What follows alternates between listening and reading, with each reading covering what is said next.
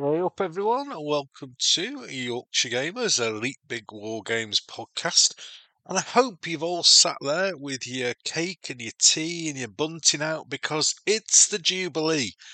Yep, it's 25 episodes of Yorkshire Gamers Elite Big podcast. 25, our Silver Jubilee.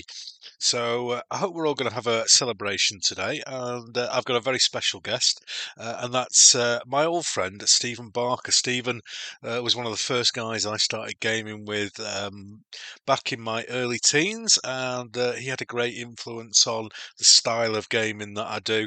And he's gone on to become an author and a historian and battlefield guide. So there's lots of things that we've got to talk about. Proper old school gaming, and what he's been up to since those early days. So that will come up very shortly.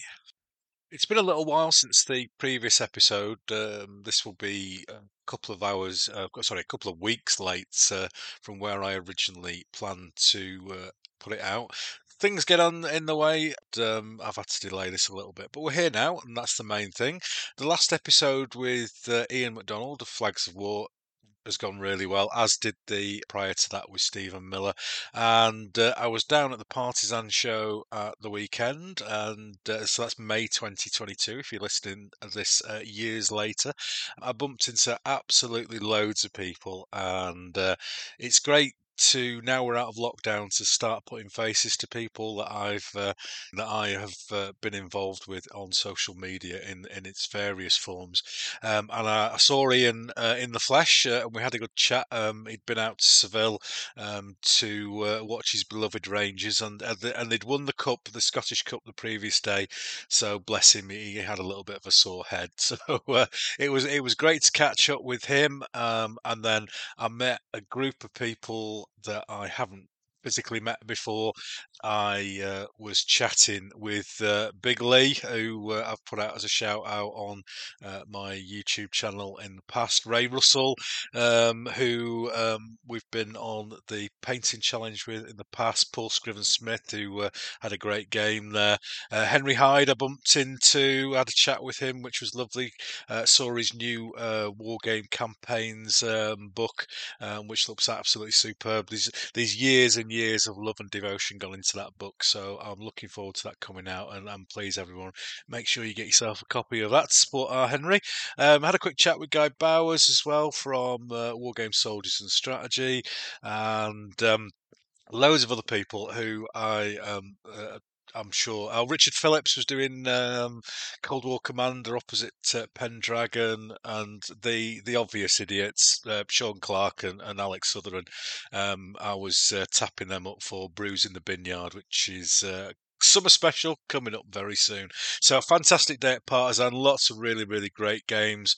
Spoke to Sean Bryant there, who was showing off Ian Smith's 40mm Napoleonic game, which was absolutely out of this world. The terrain was amazing, 40mm figures. Apparently, talking to Sean, that's it. It's not going to come out again around the show circuit, which is a big shame because it's a beautiful, beautiful game, and it would be at home in a museum, and is the pinnacle of gaming. And I think I don't think we should be frightened of that. I think that we should look at those games and go, "Wow, that is absolutely brilliant." And you might not do that at home, you might not do that down the club, but that's the Ferrari, and we can all drive Ford Escorts and look at a Ferrari and enjoy it. So I hope everyone looks. If you didn't go, have a look at the photographs and just marvel at how good that table was.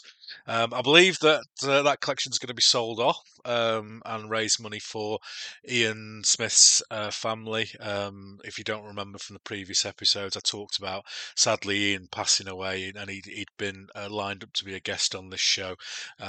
Sadly, that never happened, but we can all enjoy the amazing stuff that he put together through the photographs and through visiting those games at shows. So it's time for the interview. Get yourselves sat down, get your painting ready if you're gonna have a bit of a 2 hour blast while this is on. I know a lot of people do that, so I hope you crack out some figures while we're chatting away, me and Stephen. Lovely chat, old friend. If it seems like two old friends talking about their gaming experiences, then that's exactly what it is, and I make no apologies for that. It's great having anyone on this program, but it's especially nice having old friends on. Hopefully, you'll have your Yorkshire tea ready next to your side. You'll have a bit of pie and peas in the microwave ready for a half-time break. So sit back and enjoy. Without further ado, here's interview.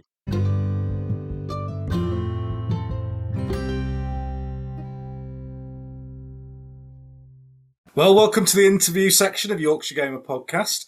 And whilst Her Majesty is out there celebrating her Platinum Jubilee, we here at Yorkshire Gamer are celebrating our Silver Jubilee with the 25th episode of the podcast. So it's a perfect time for me to introduce a special guest. And today I'm going to travel back in time to the dim and distant past of my youth and talk to one of the first people I had the pleasure of enjoying this hobby with. My guest has gone on from those early days of hired church halls and Bruce Quarry's Napoleonic rules to carve out a career in history. So if you're looking for a guided battlefield tour, an historical presentation, or some advice on a heritage application, then my guest is your man. His latest book, Hardit Singh Malik, The Flying Sikh, tells the remarkable story of the only Sikh airman to fly for the RFC in World War One, and it's due out soon.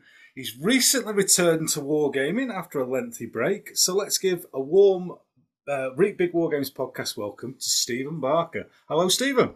And it's lovely to see you, and thank you for that lovely introduction. No worries, Stephen. No, have you done a podcast before with your? No, this is a first, Ken.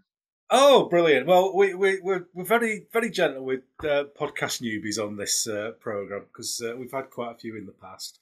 Well, thanks very much for taking the time today to chat with me. And before you get comfortable, I'm sure you're aware because you've listened to the podcast before. The first thing that we like to do is just to get a little bit of a taster, if you like, of your War Games history, and we like to do that in 4 minutes. So have you got a little bit of preparation done? You think you might be able to? Yeah, a little bit of prep, Ken.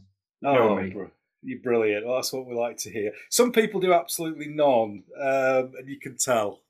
So I'll press the button to start the timer. So off you go, Stephen. Thank you. Well, like so many people on this podcast, and I'm usually listening to this as I'm running, Ken, as I've mentioned to you before. But this is really nice to be on the other side of the microphone, so to speak. So like many of us, I was inspired by the popular culture of the Second World War. Books, comics, magazines, films, documentaries. And in my case, actually, film theme music actually had a really big impact. I really engaged with that. But of course, also with, first of all, Action Men. Yeah. And then of course with Plastic Soldiers. That was one part of it, and then the other part of it was that my grandfather was in Egypt during the Second War, and I lived with my grandparents for a short time in the early 70s, and as a result of his war service, he had a drawer full of memorabilia, Ken. Wow. And I was just so intrigued by that. He'd got a photograph of a lizard that he'd shot while he was in the desert. He only shot fired in anger. And he had photographs, he had an old fez, and I was starting to learn about the war through that sort of popular culture, and it tied that story, that's his stories that he told me, and that drawer full of memorabilia tied me to the wider war, and that had a big impact. That sort of popular culture. But as I mentioned, I started off with Action Men first, long before Soldiers. And the important thing, reflecting back about that, was that is not adversarial necessarily.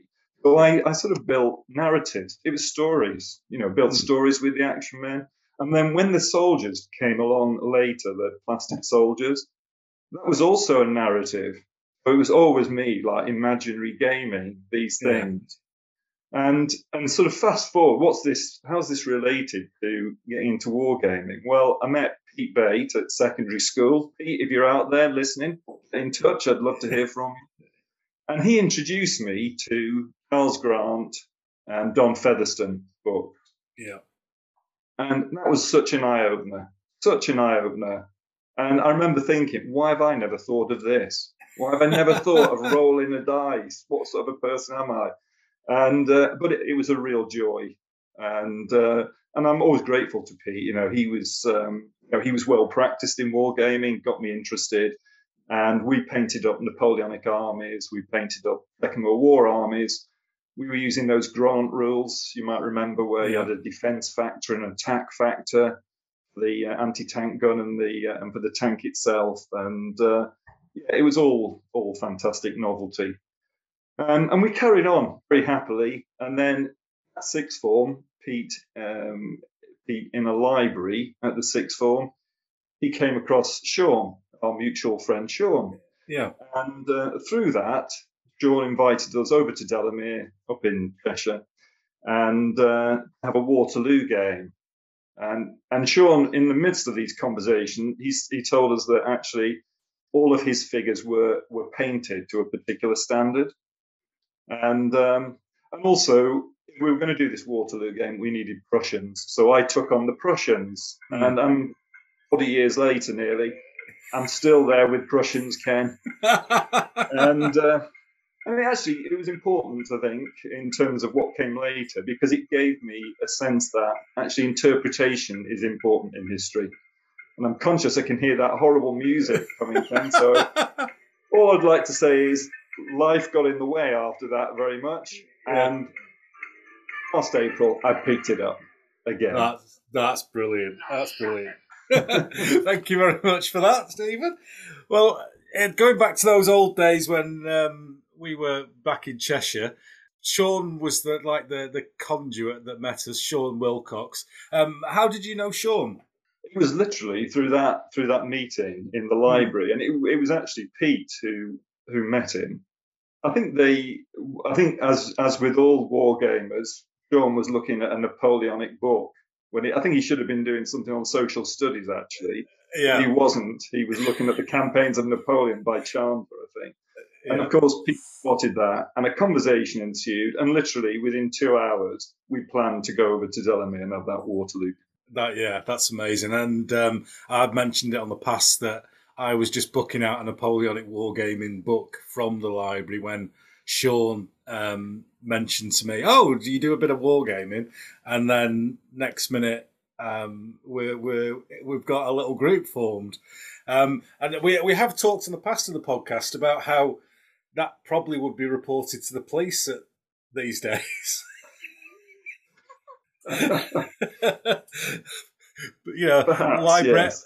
Librarians picking up young boys in libraries with stories of toy soldiers. Yeah, that's an interpretive angle I've not considered, Ken. I have to say before this moment, no. Well, because I've had a couple of guests on who've met people, and said, "Oh, do you fancy coming round to the house for a war game?" And just gone round to this random person's house with no knowledge of them. I suppose it was a lot more innocent time in those days, and I think so, Ken. I think we've probably moved on from there.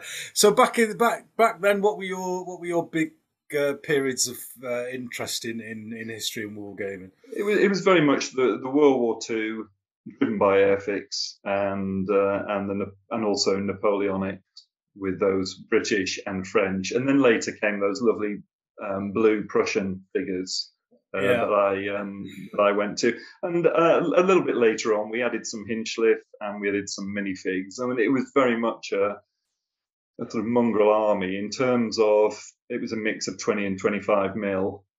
So it was not for the purist, but it was something that I was proud of at the time. And then, of course, you came along, Ken. Just tell everyone why I'm a problem at this particular moment in history. A wonderful moment, which was a seminal moment in my wargaming career, was that you'd obviously been gaming with Sean for a while, and Sean, I think perhaps it was almost like a representative of a delegation from the few of you who'd had a discussion, and they said, actually, we having seen Ken's wonderful 15 mil figures, you'd black undercoated, as a 14, 15-year-old.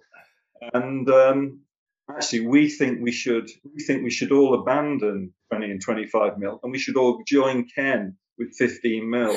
And my response to him, after a moment's reflection, is not something I'm going to share on this podcast, right?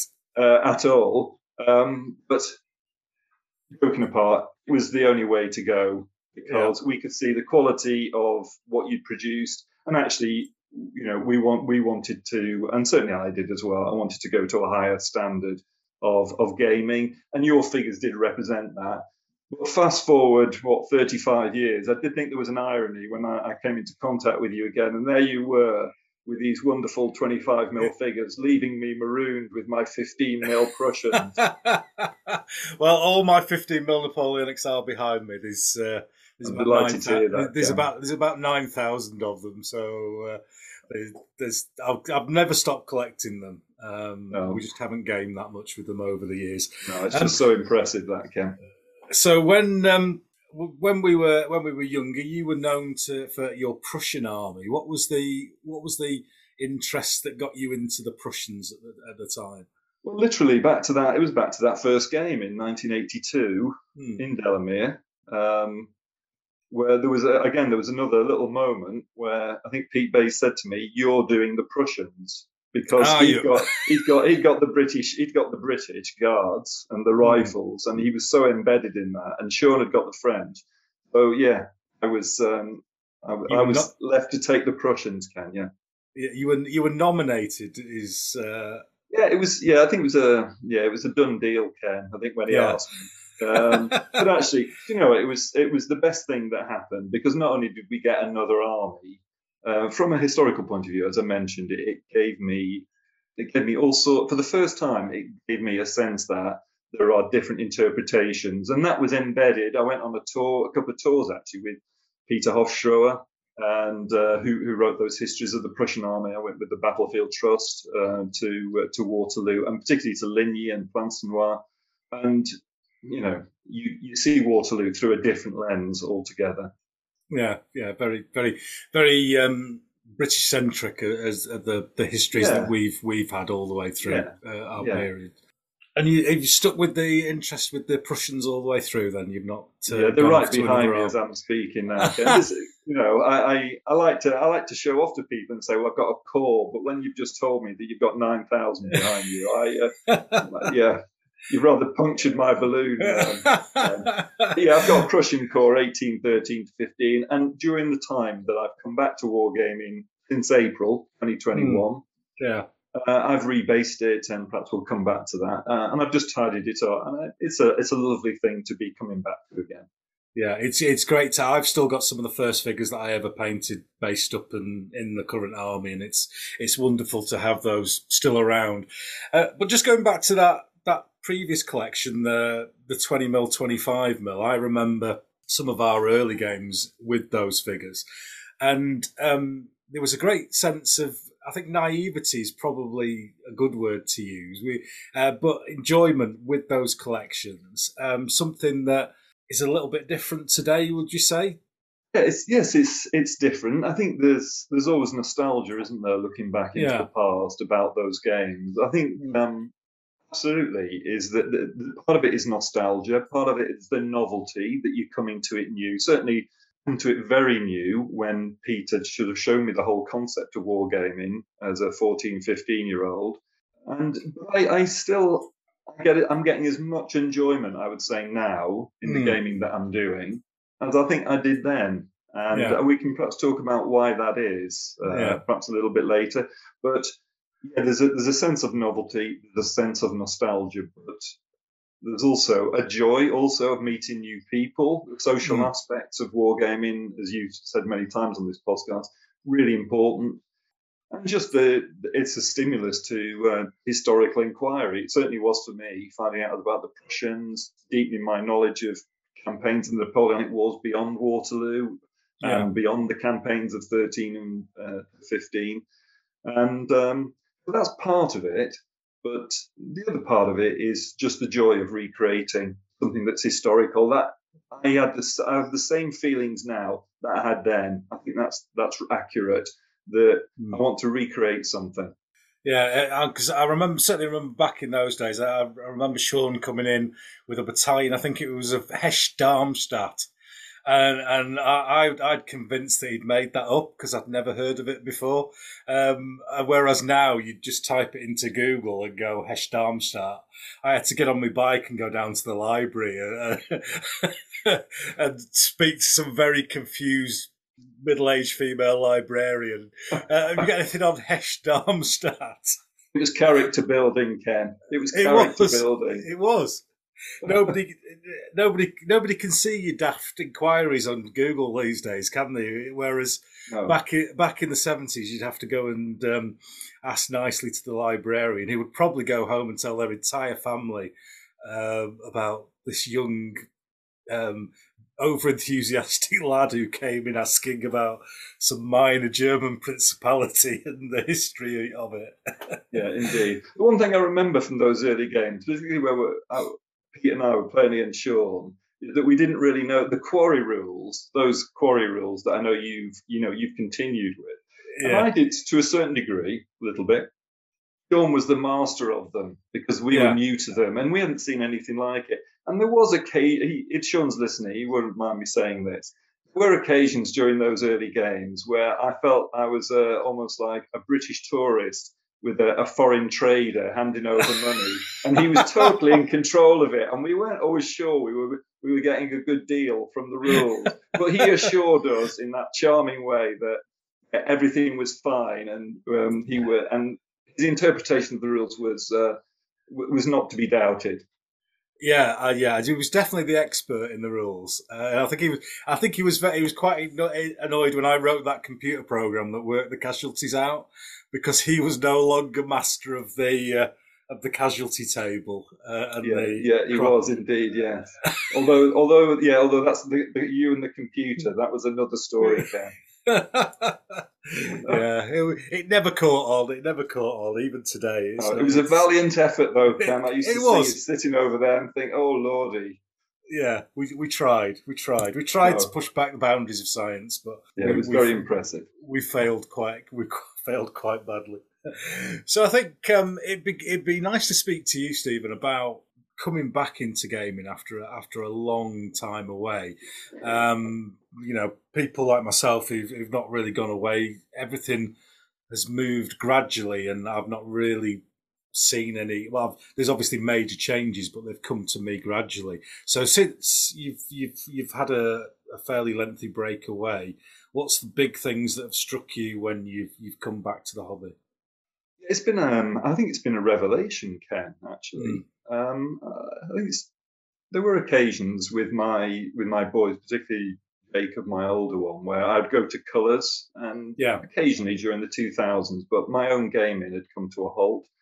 But my impressions of it are that, first of all, that command and control is universal now, and to be completely applauded within rules. It's the heart of what warfare is about. I don't need to tell the audience about that listening today.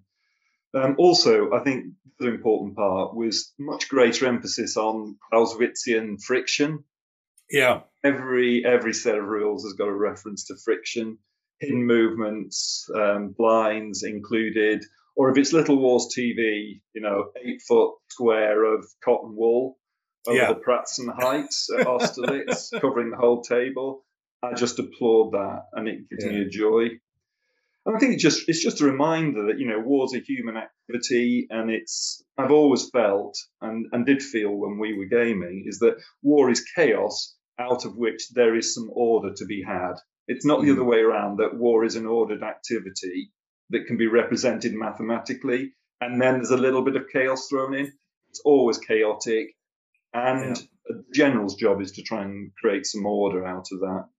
I think the other thing that I was reminded of yesterday is just the general raising of the standard of the terrain and the diorama quality of the terrain that I've seen. Yesterday at Partisan at Newark, every table, no matter what scale, was of a certain quality. And I'm absolutely certain that the standard of that has been raised over the last 30 years. I think that's to be applauded. And I think probably the most impactful change that I've seen, it's nothing original, is the impact of social media and YouTube and the sharing of ideas and particularly the interactions between gamers that I've seen since we were just yesterday over at Newark. Just the interactions already so important. And I think without YouTube and social media, my engagement with the hobby, my re-engagement with the hobby wouldn't have been as profound as it's been. And I've just gained such inspiration from all sorts of bodies.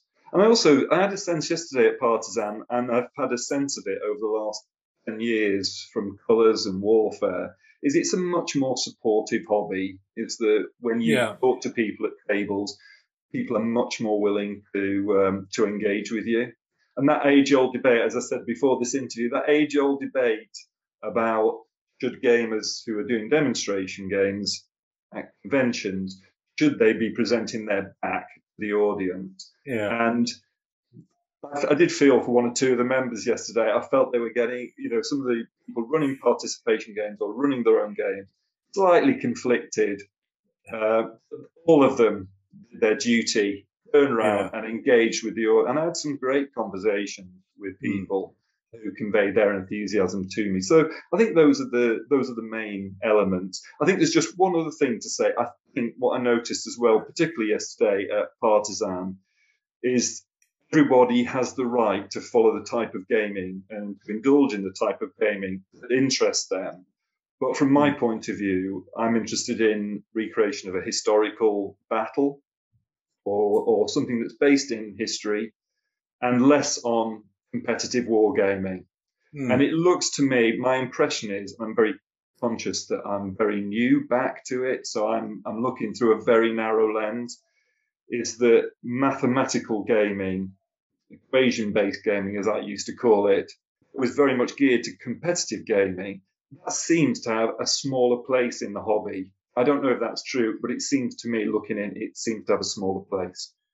Yeah, it used to be quite integrated in quite a big part of the hobby. I think it's not a style of gaming that I've been particularly involved in fact, ever involved in. I don't think I've ever played a points game in my life.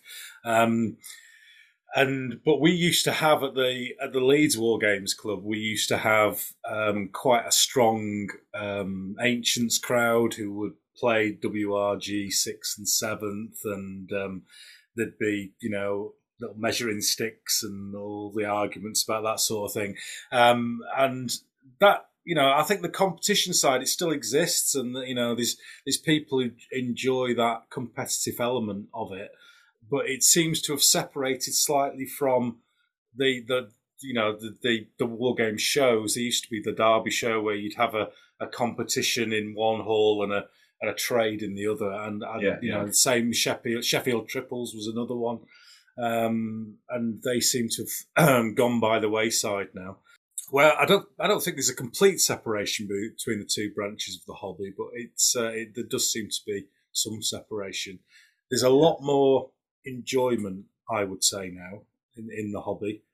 A lot more people get a release from modern day life with the hobby rather than building up excess stress about whether the length of the barrel on their Panzer III is correct. Yes, and I think that, I don't know, this is a counterfactual really, but if at Partisan yesterday half the hall had been taken over by competition wargaming, I'm sure it would have had a slightly different feel, the impact of that through it. I don't know that for sure, but over the many conventions over the last 40 years, I think, because it was participatory and demonstrations yesterday, very supportive, very friendly, very light mood, I felt, throughout the whole hall. Yeah, I think certainly the last time I went to a show with a joint competition was at the last Derby show that was actually closer to London than Derby. It was right. Ridiculously far south, and there was half of the hall was competition games, and you just didn't go in that half of the hall, and it kind of had like you say, it had a different feeling. And I always remember at Sheffield Triples once. Did you ever go to that show in Yes, many Edinburgh times. yeah, with thousands of different rooms everywhere.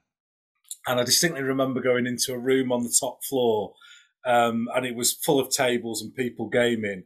And I could have sworn that I'd got 2 Wellington boots sellotaped to the side of my head by the way that people were looking at me, as if I'd walked into, some United Nations conventions on chemical weapons or something, somewhere where nobody else was allowed in apart from people in the room. So yes. It always gave me a negative spin on those sorts of games.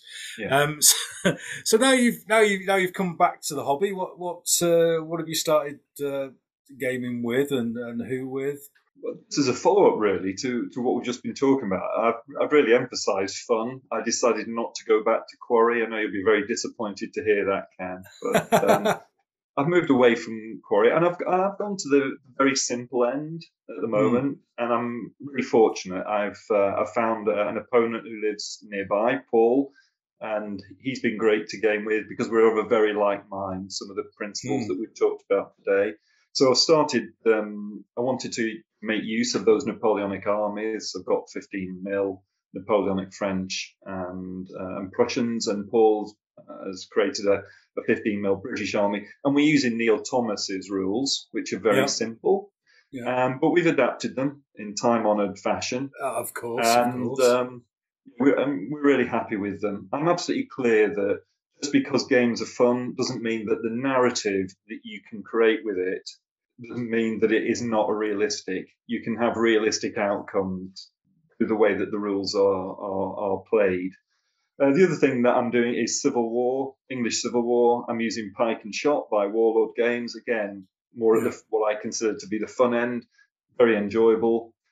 I always did for 30 years. I don't think you and I ever gamed it, but I did Zulu War in 20mm. Yes, I remember that, yeah. And I noticed Lee, who was at Partisan yesterday. He was an advocate of the 1879 rules, and I've continued with those 1879 rules. They're actually circa, I think, 1979 for the anniversary of the Zulu War. Wow! And I love those rules. I absolutely love those rules. And I was delighted to see on his on one of his YouTube outputs that he also celebrated them.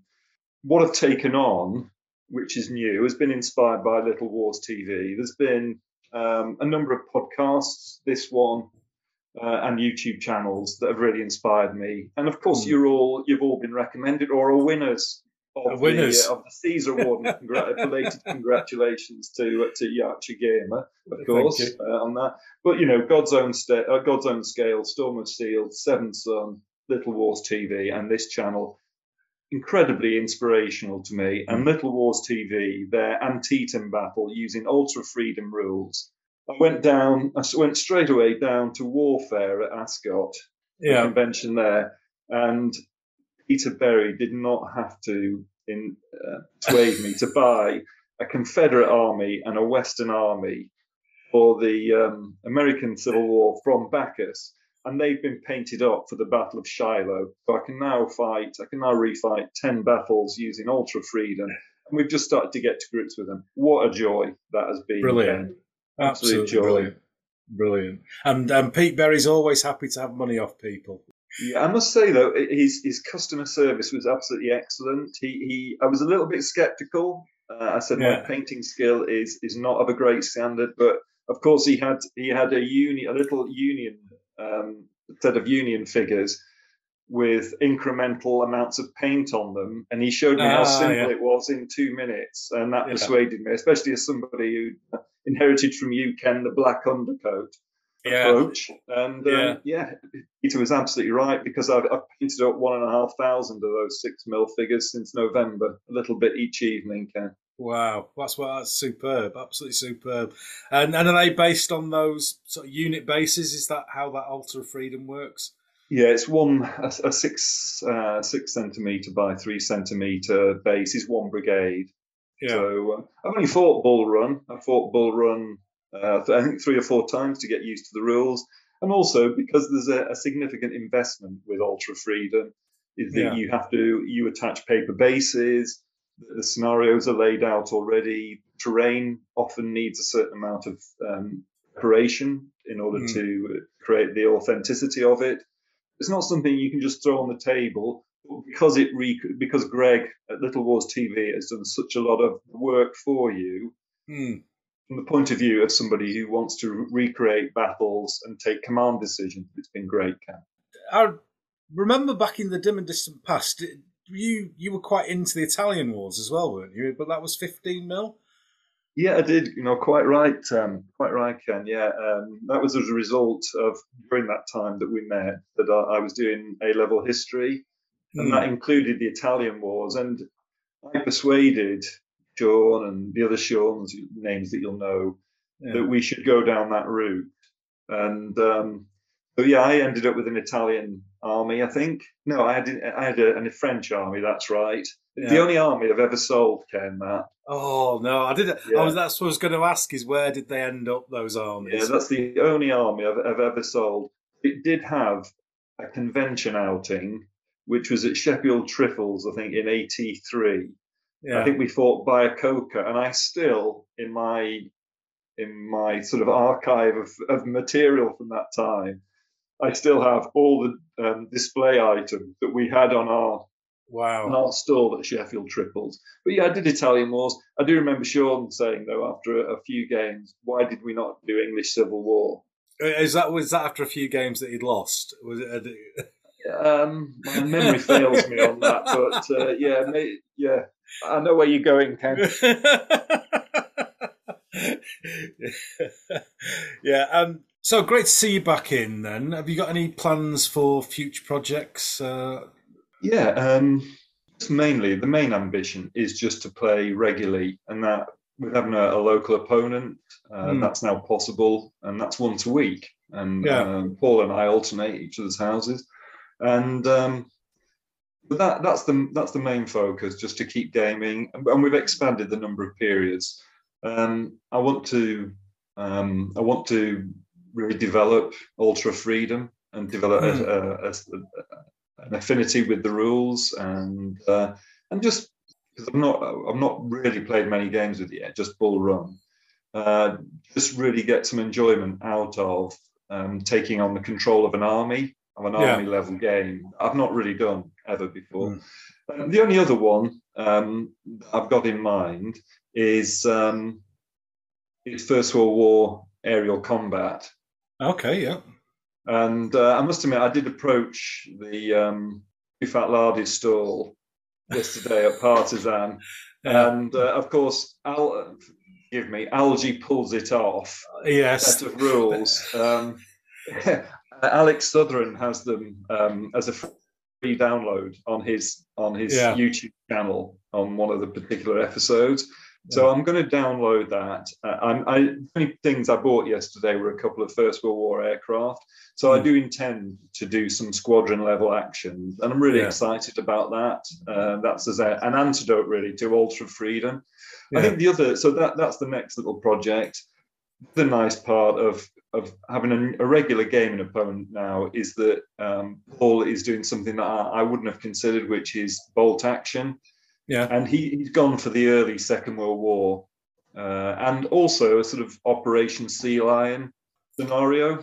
So we've sort of got sort of quasi Dad's Army type characters, and I've really enjoyed bolt action at that level. So we're looking for a range of different scales, a range of different command positions to take, and I think that's the extent of it at the minute. I have to remind myself I've only been doing this a year again, and of course, I've got to earn a living and all the rest of it. But as a hobby, coming back to a hobby, it's been the perfect hobby. It's an all-embracing hobby, and it's full of variety. And for me, that's its great strength. Brilliant. Well, the question that everyone answers at the end of this first section is the good old Venn diagram of wargaming, which been going for a while now. It seems to be becoming quite popular. It's popping up on a couple of other podcasts as well, and that's just kind of trying to divide yourself really in between wargamer, painter, collector, historian, and how your sort of preference for any one of those or a combination of those affects your style or type of wargaming. So how would you see yourself fitting into those categories? Yeah, I think for me it's quite clear. I'm a gamer historian. Yeah. I like the research. I like the reading. There's never a day that I'm not reading something that's historical.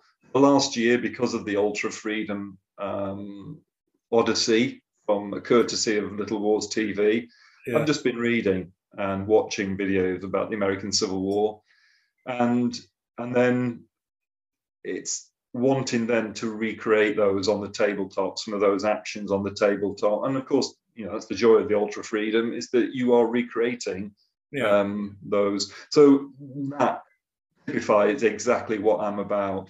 One of the nice new phrases I've encountered since coming back to wargaming, that I totally embrace, is figures that are table ready. That's table ready. The table ready. That's me. So yeah, as long as figures are, based appropriately, painted to a decent standard as much as I can, I'm happy with that, because then I can get to what I consider the main business, which is a bit of research, a bit of understanding the essence of that battle. What is that battle about? What were the key moments in the battle? And then can I recreate it or change it? That's where I get off on that. That's I mean, everyone, as I've said on here many times, the painting side of it for me, the painter collector historian is my end of it. But everyone has a different take on it, and I'm always interested to see how people feel about those sorts of things. So we'll take a little break here, and we're going to be back in a moment, and we'll have our usual little big game chat.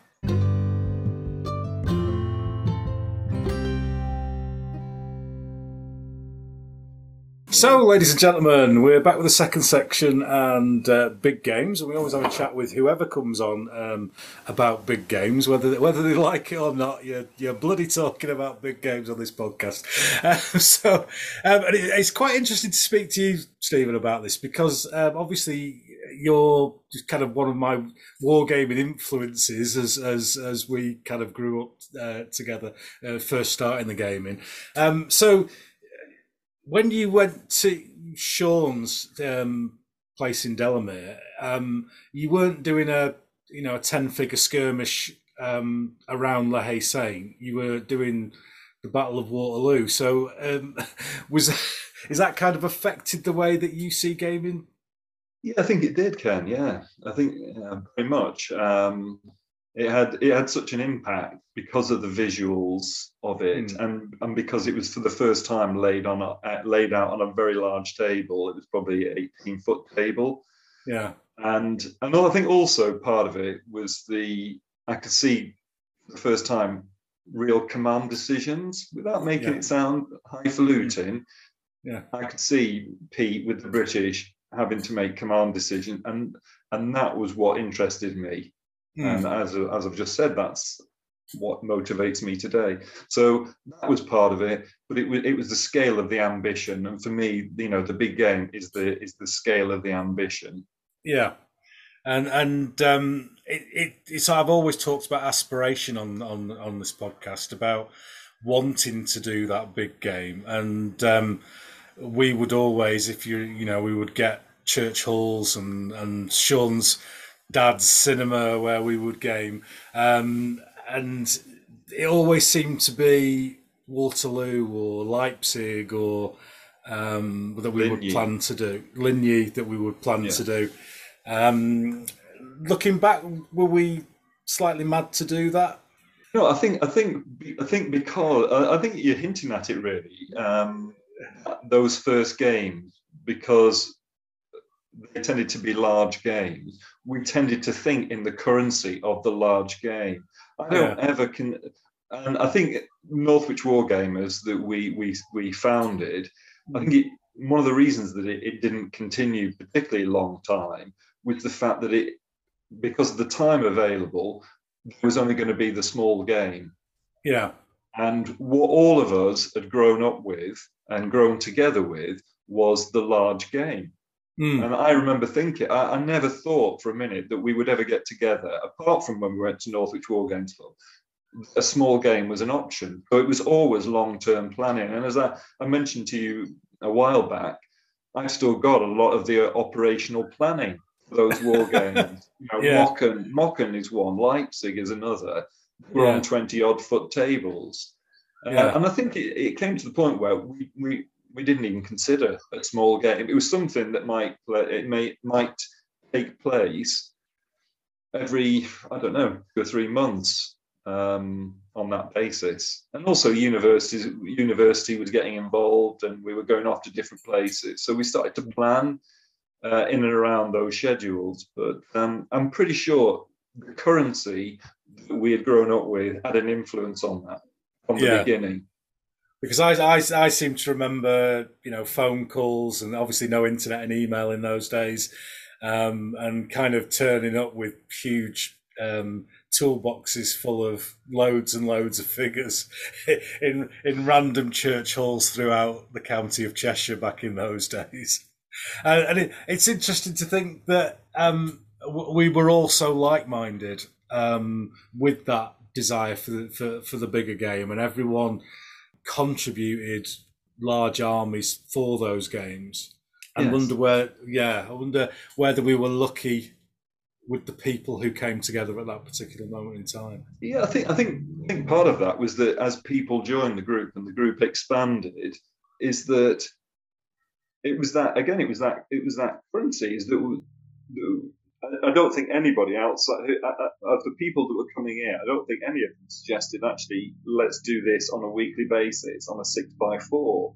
I don't think anybody mentioned that. Everybody seemed to buy into the big game. And I think the big game, and part of that was the 3 of us, or the 4 of us that had got together originally, had a passion for the big game. And that's why I feel I've slightly got imposter syndrome on this podcast, because of course I'm now operating in my new war game room, or war room as Paul calls it, and I've also just come back to the hobby, so I've got slight imposter syndrome.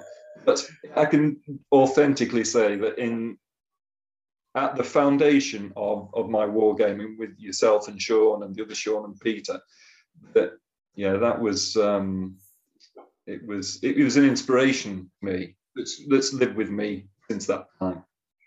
And did that come from, you were talking earlier on about stories and narratives from before you'd even started playing. Was that the wide sweep of history coming into your imagination with those bigger games? Yeah, I think it was. Yeah, I think it wasn't that I was a gamer first. I've always been a reader, and it's not a highfalutin thing. I've just always been a reader, reading military history, and you're reading about Napoleon's maneuver of the central position, and you want to therefore run a campaign to do that.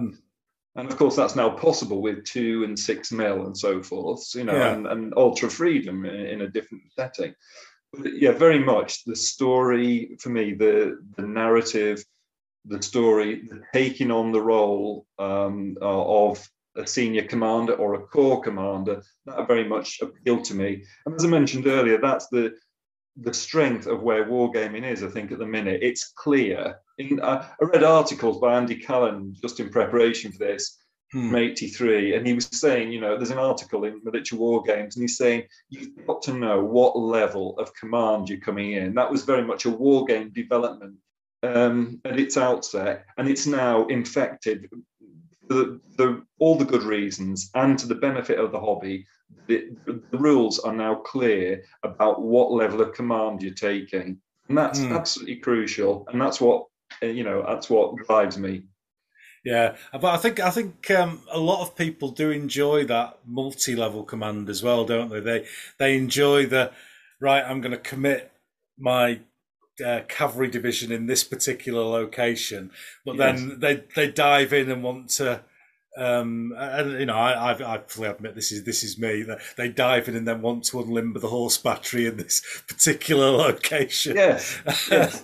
So there's the joy in the top and the bottom of it as well. Yeah, of course there is. Yeah, there is. Yes. There was Partisan yesterday. There was a very nice Nordlingen 30 Years War, and what I loved about that was the space that they created. There was a Vauban defensive position, and it was because it was a very long table. It's perhaps a 18-foot table.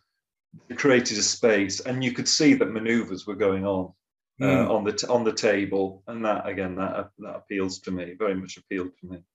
Yeah, and regular listeners of the podcast, please sit down at this point. But I can see that with I don't know whether you've seen the games of Per Broden, but Per does that in 6mm, and though I am 28mm centric, and the joy for me with 6mm is if you do get that 6mm on a massive table with big units, you can see those sweeping manoeuvres from big formations, and it looks really, really good. So yeah, there's room in the hobby for all scales, just not on this podcast. Causing trouble again, but there we go. Yeah. So what was the we talked a little bit about it, but what was kind of the appeal of those bigger games for you? Just putting yourself in the role of, if not the great commanders, maybe a corps commander, or even a divisional commander if it was a multiplayer game, and it was a strategic challenge, and you'd got a known opponent across from you, and there was the interpersonal challenge that I really enjoyed about that. I also remember, as we're talking now, that I also remember the power of, I'm sure Sean was very influential in this, is that through his enthusiasm, his ambition to put on the table 2 cavalry divisions, 2 French cavalry divisions, 3 French cavalry divisions, a French cavalry corps, and then to lay it out on the table, and before the game had started, to use it as intimidatory totem on the table, and he would make play of that. And that was of course a great driver to painting. To next games coming up, we want that extra cavalry division. So yes, I'm going to sit up all night while I'm doing my A levels, and I'm also going to produce 3 French cavalry divisions because Sean needs it on the left wing for Mocken or wherever it was going to be. And it was that scale of ambition, and the fact that between we fed off each other. There was a synergy between each of our enthusiasms for different aspects of the hobby, centered on these big games. I think that all those elements were brought together. Yeah. And I remember Sean as quite a bit of a character during the games. One story I like to tell is the tape measure duel, where there was a large cavalry melee about to occur, and he suddenly kind of leapt around the side of the table with his tape measure extended, and so kind of said, "Let us end this senseless bloodshed and fight to the death with tape measures." And there was a kind of a duel with tape measures for 10 minutes. Yeah, that sounds very familiar. That. Yeah. I also remember him. A common feature was that if something had gone wrong on the table, there was always a throwing down of, and delete as appropriate, the marshals, the divisional commander, the brigade commander's baton was thrown down, and he would, quote, flounce off to the rear. Yeah. And that was Sean. He was flouncing off, throwing his baton down, and Sean would do that with a flourish to the back. Yeah. So that sense of drama as well that definitely Sean brought to that, and there was a little bit of eye rolling, I remember, occasionally from across the table. Yeah, but it was fun. I think that was the other thing we've not mentioned. It was just great fun, and to my dying day, that's what I associate with wargaming. It's just great fun. And I think whatever that else it is. the big characters in the big games kind of make it. Everyone has their own personality, and when you grow up together and you grow up fighting battles over a table, those characters do shine, and you have those memories. And I'm sure everyone listening, when they grow up with the people that they gamed with, will have those fun memories. Indeed, Indeed they do. So I mean, you've not been back long into the hobby, and Partisan was probably shows off, the big games to the fore. But the big games are becoming less and less popular these days. Is that something that you've seen as you've come back? It's difficult for me to comment on that, because the only place that I'm going to see a big game is I've been to 2 conventions. So I've been to Warfare down at Ascot, and then yesterday at Partisan. So in terms of what's happening in clubs, on the grassroots war game, I'm not really familiar with that. If I go by what I see at conventions, I can still see that there's a scale of ambition and a passion for a big game, and tied into that much more than in the past, 35, 40 years ago, the quality of it. And I go back to that Indian Rebellion demonstration game yesterday, just the passion of the guys around the table. One guy had just spoken to somebody else for 20 minutes, and then I just happened to be there and looked interested, and he went straight for me, and he wanted to share that enthusiasm, and I love that. And I've been, there's the gap on this table, leading up to the table, and they told me all about the historical influences, and it was an appropriate and very accurate portrayal of Cawnpore, the siege of Cawnpore, and they brought it. They'd had to bring it in or shorten the table a little bit, but it was still a 15-foot table, and the scale of the ambition was certainly there. Not in terms of the number of figures, in terms of the quality of the diorama, the quality of the figures, but also just recreating certain aspects of that siege. So you had the hospital. You would never have seen the hospital at Cawnpore 35 years ago. You just wouldn't have seen that recreated, mainly because the figures wouldn't have been available. But just to finish off about the Cawnpore recreation yesterday, one of the guys was telling me that some of the figures had also been bespoke constructed and ordered. There were Nouch dancing girls and a wedding party. And I just, it was fantastic. So the scale of ambition doesn't have to be always about the number of figures on the table. Sometimes it's just about historical recreation. Brilliant. And it's interesting to hear that your experience at Partisan yesterday with speaking to people, and we've touched on it a couple of times already, is that backs to the crowd, playing the game. And that's one of the big negative points that a lot of people bring up about big games at shows, is it's a club game and nobody's paying attention to the crowd. But that seems to, and I have experienced that, and it really, really annoyed me. It always used to annoy me. But we seem to have passed that, and I think you spoke to quite a few people yesterday, didn't you? And annoyed everyone who was there, which was brilliant to see. But you didn't get that feeling from any of those games, then? No, not at all. No, I felt the opposite was true. That I know enough about the Wargaming press. What's been written in it is what I've just described, is about players turning their backs on the audience, because if you're concentrating on a game, it's an inward-looking activity. Yeah. Competition war game, and that's one of the issues with it, is that you can't communicate because you're playing. Yeah. And it's absolutely clear to me that message has gone home to people, and actually I can tell that people authentically want to do the opposite of that, which is to look outward. Even though I sense there was a bit of tension that actually we need to move the game on, lads. Yeah. But actually, that was surmounted by the idea that actually I do want to talk to people, and I could just see all around every table, everybody was looking out. I didn't see anybody didn't want to communicate on each table, and certainly didn't want to interact with me. Even if it was just a simple question: which battle is this? What are the forces doing? What figures are you using? The banal, usual questions. Everybody wanted to engage with it, and that's so important for the future of the hobby.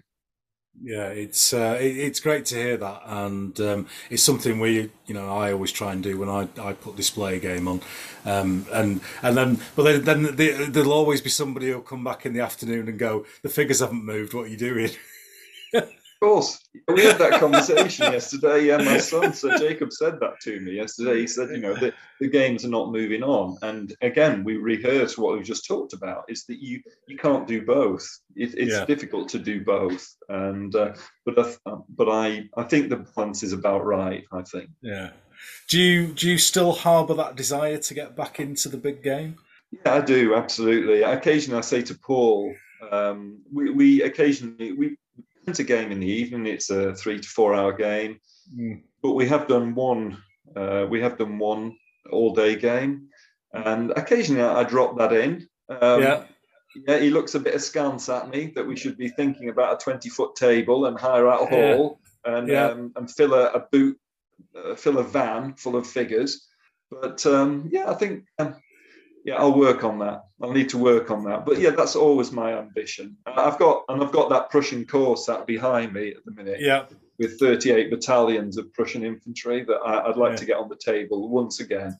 Excellent. Well, that's lovely to hear that ambition is still there. And, absolutely, Ken. We'll definitely try and get that organised for you up here. You can have a trip up to Leeds, and we'll get a 20-foot table ready for you. I would love that, Ken. I would love that, Ken. Brilliant. Well, thanks very much for that. And ladies and gentlemen, we'll move on to the quiz and Room 101.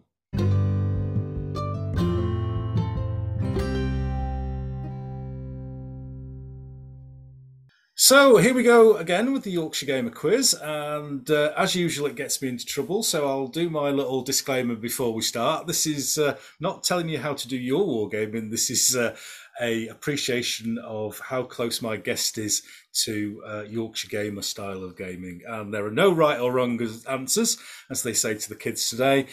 So are you ready to go, Stephen? Far away, Ken, yeah.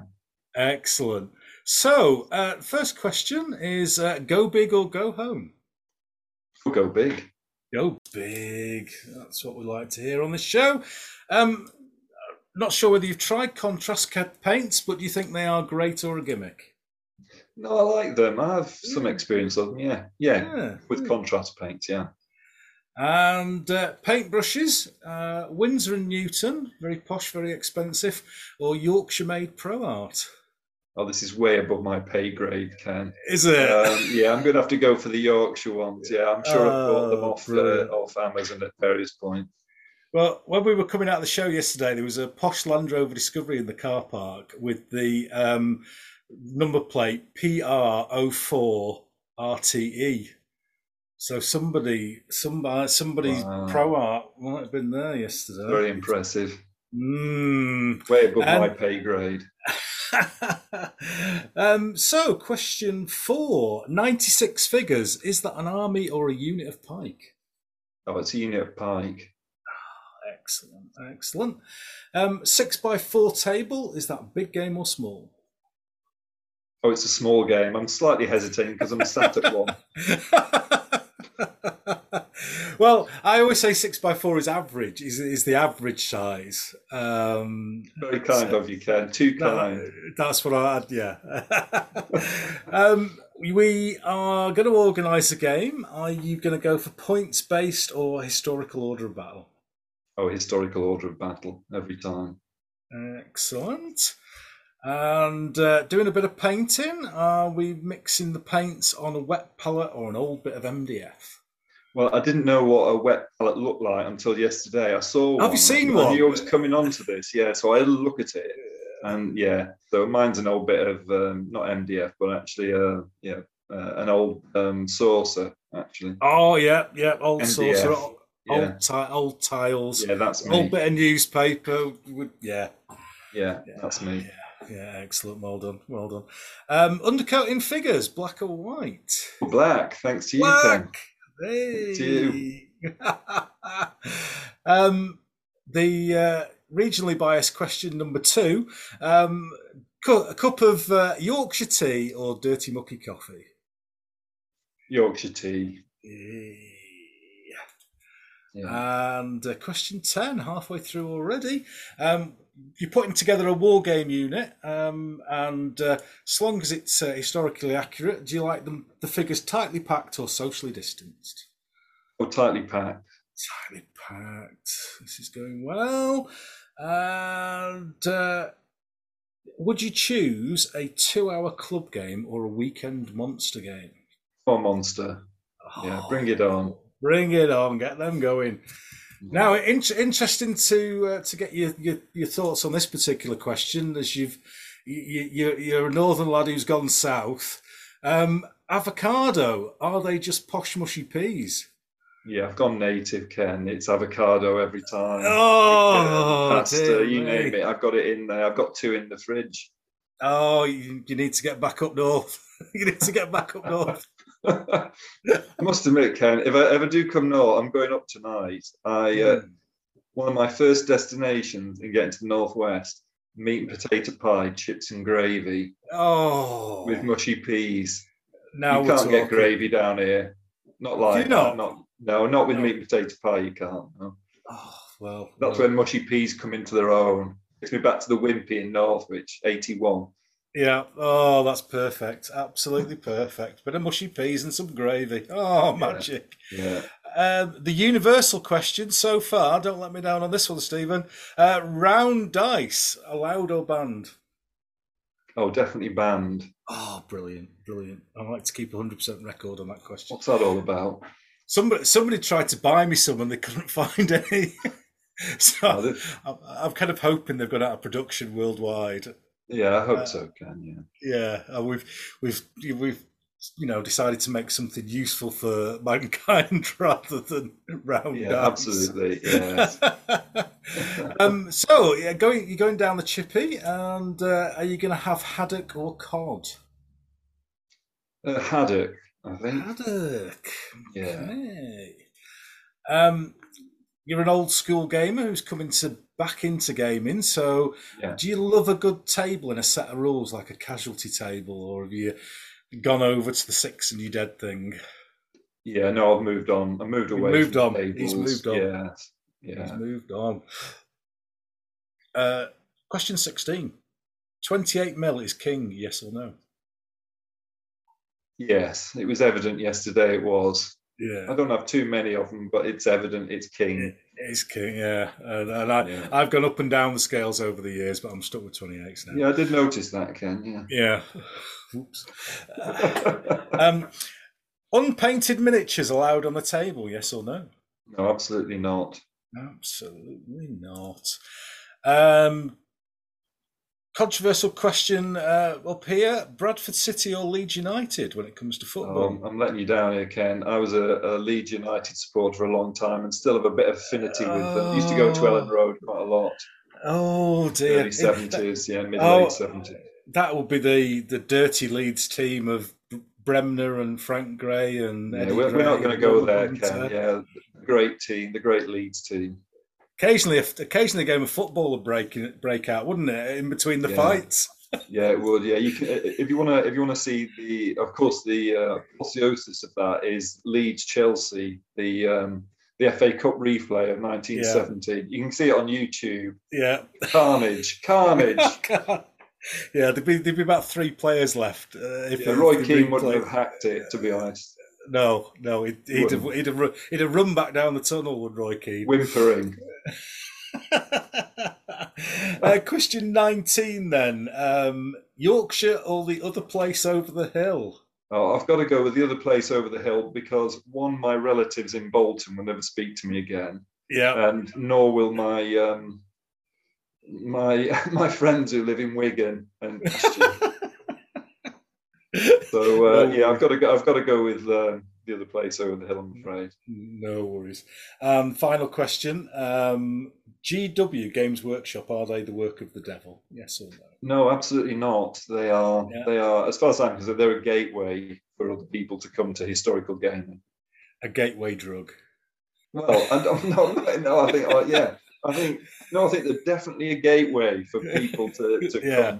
come, to come to historicals. Yeah, Yeah, I think it's the Airfix of this current generation, isn't it? That was our move into. Yeah, I think on a serious point, I think our generation, as I mentioned earlier, those things, that popular culture, the comics and the books that I mentioned right at the beginning today, that doesn't exist. That heritage is gone. Yeah. And the question is, how are young people going to engage with historicals? And I'm absolutely convinced. My two, and certainly one of my boys, they've left Warhammer and are now doing historicals.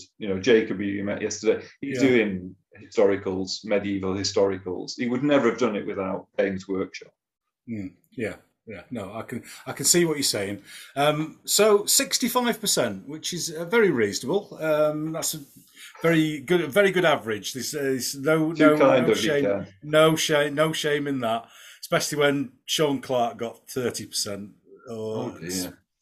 Yeah, but he's got very different opinions to me, as our Sean. Bless him. So, following on from the quiz, we like to get our guests to reveal their favourite pet hate from wargaming, and get me to hitch it up to my trailer and take it down the Wargames tip and chuck it into room 101. And we've had some interesting ones over time, and I do let my guests know before they come on so that they can try and pick something that hasn't turned up before, so we don't get point systems every week. So Stephen, what have you come up for? What's your pet hate that you'd like to consign to Wargames? Oh, this is a heartfelt one, Ken. Is it? Yeah, it took me about 2 seconds to decide to use this one. Yeah, this has been going for 40 years. This is this is what I refer to as the primary school blue river syndrome. Right. Yeah. So you have none of the games. I didn't see one yesterday at Partisan, but you're looking at beautiful terrain. Yeah. It's taken hours.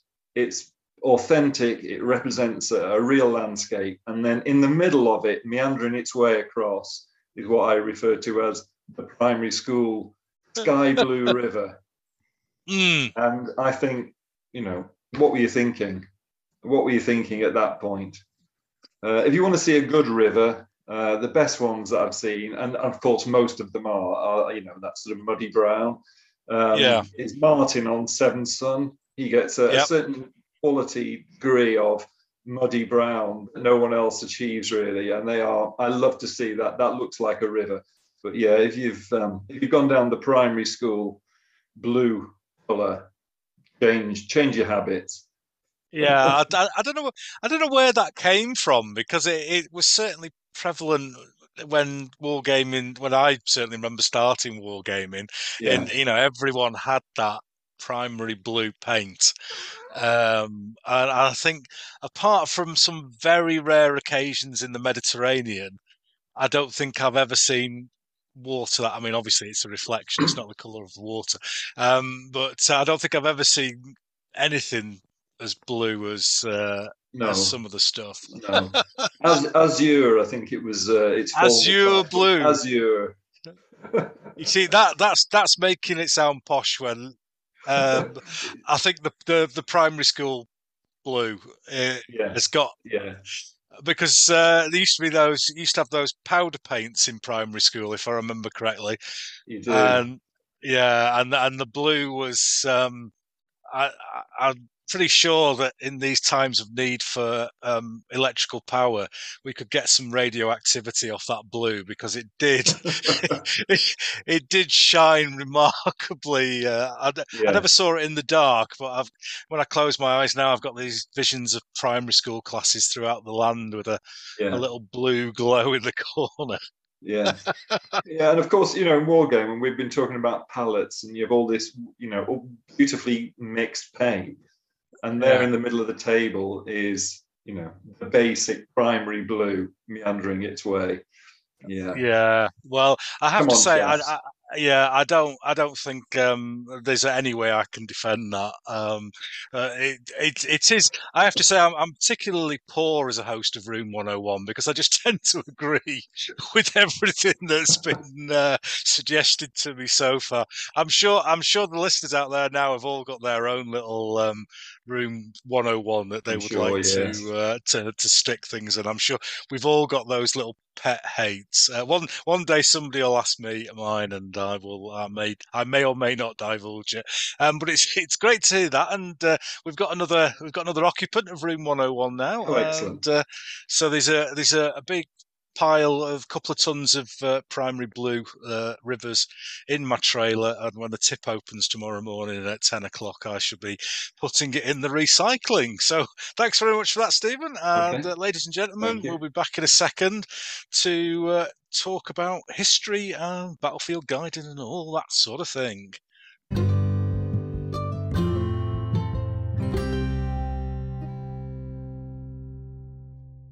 So welcome back, and we've had a good chat with Stephen about wargaming and his return to the hobby after a lengthy break, and I'm sure we all welcome him back into the fold. Sounds like I'm some Baptist church or something, doesn't it? Let's welcome Stephen back to the Lord. So, but we're going to talk now with Stephen about some things that I'm sure you'll all be interested in, and it's always nice to speak to people who do things that are of interest to people who like history, like I think most people do who are war gamers. And Stephen does many different things in relation to history, and we're going to talk about a few of those during the course of the next hour or so, I would imagine. So, first thing we're going to tackle is battlefield guiding, and we've not had anybody on the podcast so far who's done any of that. So, I suppose the obvious question to get started with that is how did that come about? How did you get started with that? As part of my work, I give 30 plus presentations a year on Civil War and Great War theme. And out of that, there was a demand for actually getting out onto the field itself. So if I was making a presentation about Edge Hill, local history societies or military organizations, occasionally after those meetings, I would be asked if there was a tour that went alongside with it. And that was like an annual thing. It might happen a couple of times a year. And then it became evident that in terms of my self-employed museum consultancy work, it's not a major part, but it's a small part. There was actually a place for it. The point where now I will do 15, 20 tours a year. And they tend to be battlefields of the Civil War close to where I live. And I'm in an area which is rich in English Civil War heritage. So my tours are of Cropperty Bridge, Edge Hill, Naseby, and the Royalist capital at Oxford as a destination. And actually that's my latest edition, the Oxford tours. Incredibly popular. I've done 10 of those already this year. And what's the clientele for those? Is it just general history people, or do you get, like you said earlier on, groups coming out for those tours? Yeah, there's a range of different clienteles. I suppose 60% of it is general history societies, local heritage groups, museums, who are looking, particularly after COVID, although COVID's still about. It's history societies that want to get out. They've changed the way that they're operating. So I've sort of tapped into that market. But also it can be military societies, John Hampden Society. It can be the Battlefields Trust. It can be, I do a Great War tour of Oxford, so it can be Western Front Association. It can be specialist military organisations as well. how much background research do you need to do for each of the tours? Because I take it you're going to need to be quite an expert in each of the fields. I didn't mean that pun there, in each of the fields, but it was quite a good one. So I'll stick with. A good one. So, how much research prior to bringing a new tour in would you need to do? You need to do a significant amount, both about the historical action of the day, but also about the landscape. And I'll perhaps say a bit about that in a minute. But actually, for each of the tours, and often for the talks I give, the presentations that I give, I actually have at least 2 and often 3 versions of it. Right. Because pitching it at the right level is just so important. So, for example, if it's to a general history audience, if I'm talking about the Civil War, it's got to be pitched right. So I will pitch that to I will pitch it for about 2 hours length and no more. And I actually say at the beginning of that talk, we're not going to go into the weeds of military history too much. We're not going to go into individual regimental level activity at the Battle of Edge Hill. I might refer to the brigade tercios, but that's it. And I might only refer to a couple of them. And I will say to that group, if you want to know more, if you want to go into another level, I'll make some after tour recommendations to you. And I always do a follow-up, which is, here's a greater level. If I'm guiding to, or if I'm indeed talking to an audience which is full of specialists, I will need to go back to where I started and go back to regimental level detail. Yeah. And do you know beforehand, or do you kind of have to judge that on the fly with a group? No, I take great pains to find out what people know already. And in some cases, if it's mixed, if I think that there's a mix of some specialists, so for example, there might be a historical society which has got a number of SEAL Knot members within it, for example, I might put a questionnaire to their chair. Can you just give me a feel for that? Because, if you're on the other side of a presentation and it's pitched incorrectly to you, it loses value. It loses all value of taking up. So if you know all about the Battle of Edge Hill, but you've not visited the landscape, you want someone who can talk your level on that landscape. On the other hand, if you don't know anything about the Civil War, you don't really know about the causes, you didn't even know that Oxford was the Royalist capital, and then you need to present it in a very different way. I think it's true to say that's been part of the success of the tours, is that it's been sold by word of mouth on those principles as much as anything else. Yeah, well, that's interesting to hear how you can sort of mold it to a different audience each time, because you could get some people, like you say, who are. I mean, do you get any war gamers? Have you? I do occasionally get war gamers, and it comes out. Can't resist. It comes out, and I can I can sometimes hear a little comment that I think there were 2 guys. I'll never forget. There were 2 guys who were gobsmacked at the sheer steepness of Edge Hill Ridge. Yeah, and they got it. And I'll say a bit more about the power of actually being on battlefields in a minute. But yeah.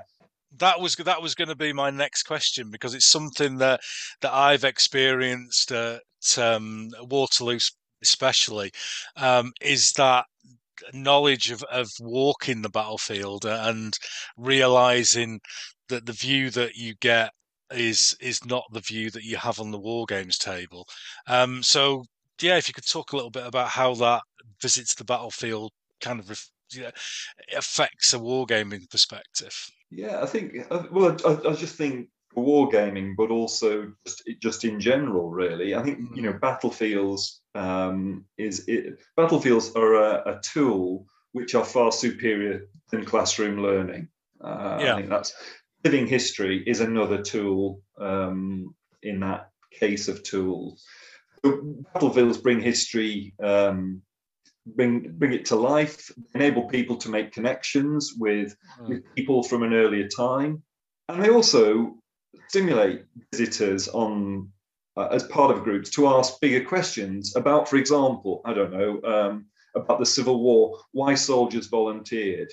When you know and you've described the battle action in some detail, I can see the penny dropping from visitors. And right, why are English people coming here from their homes in the southeast with Waller's army? They're up in the Midlands. What has motivated them? And also, how did the battle impact on local communities? So after the Battle of Edgehill, 250 of the parliamentary wounded were left on the village at Kyneton, the Battle of the Battle. And you can follow some of their stories at the National Archive. And also, things like what part did women play? That's a question I'm asked frequently. So you get into that. More importantly than that, I think what battlefields do is that it also raises some of the more significant historical themes related to, again, the Civil War. So you start getting into questions about the role of monarchy, about democracy, about, I don't know, judiciary, suffrage, even taxation, and being a subject or a citizen. Over lunch, there's often a lunch that follows this. People are, for the first time often, and they can be older people, want to know. I've started to get a sense of what the Civil War was about. And actually, it can resonate with where we are today with some of those big themes.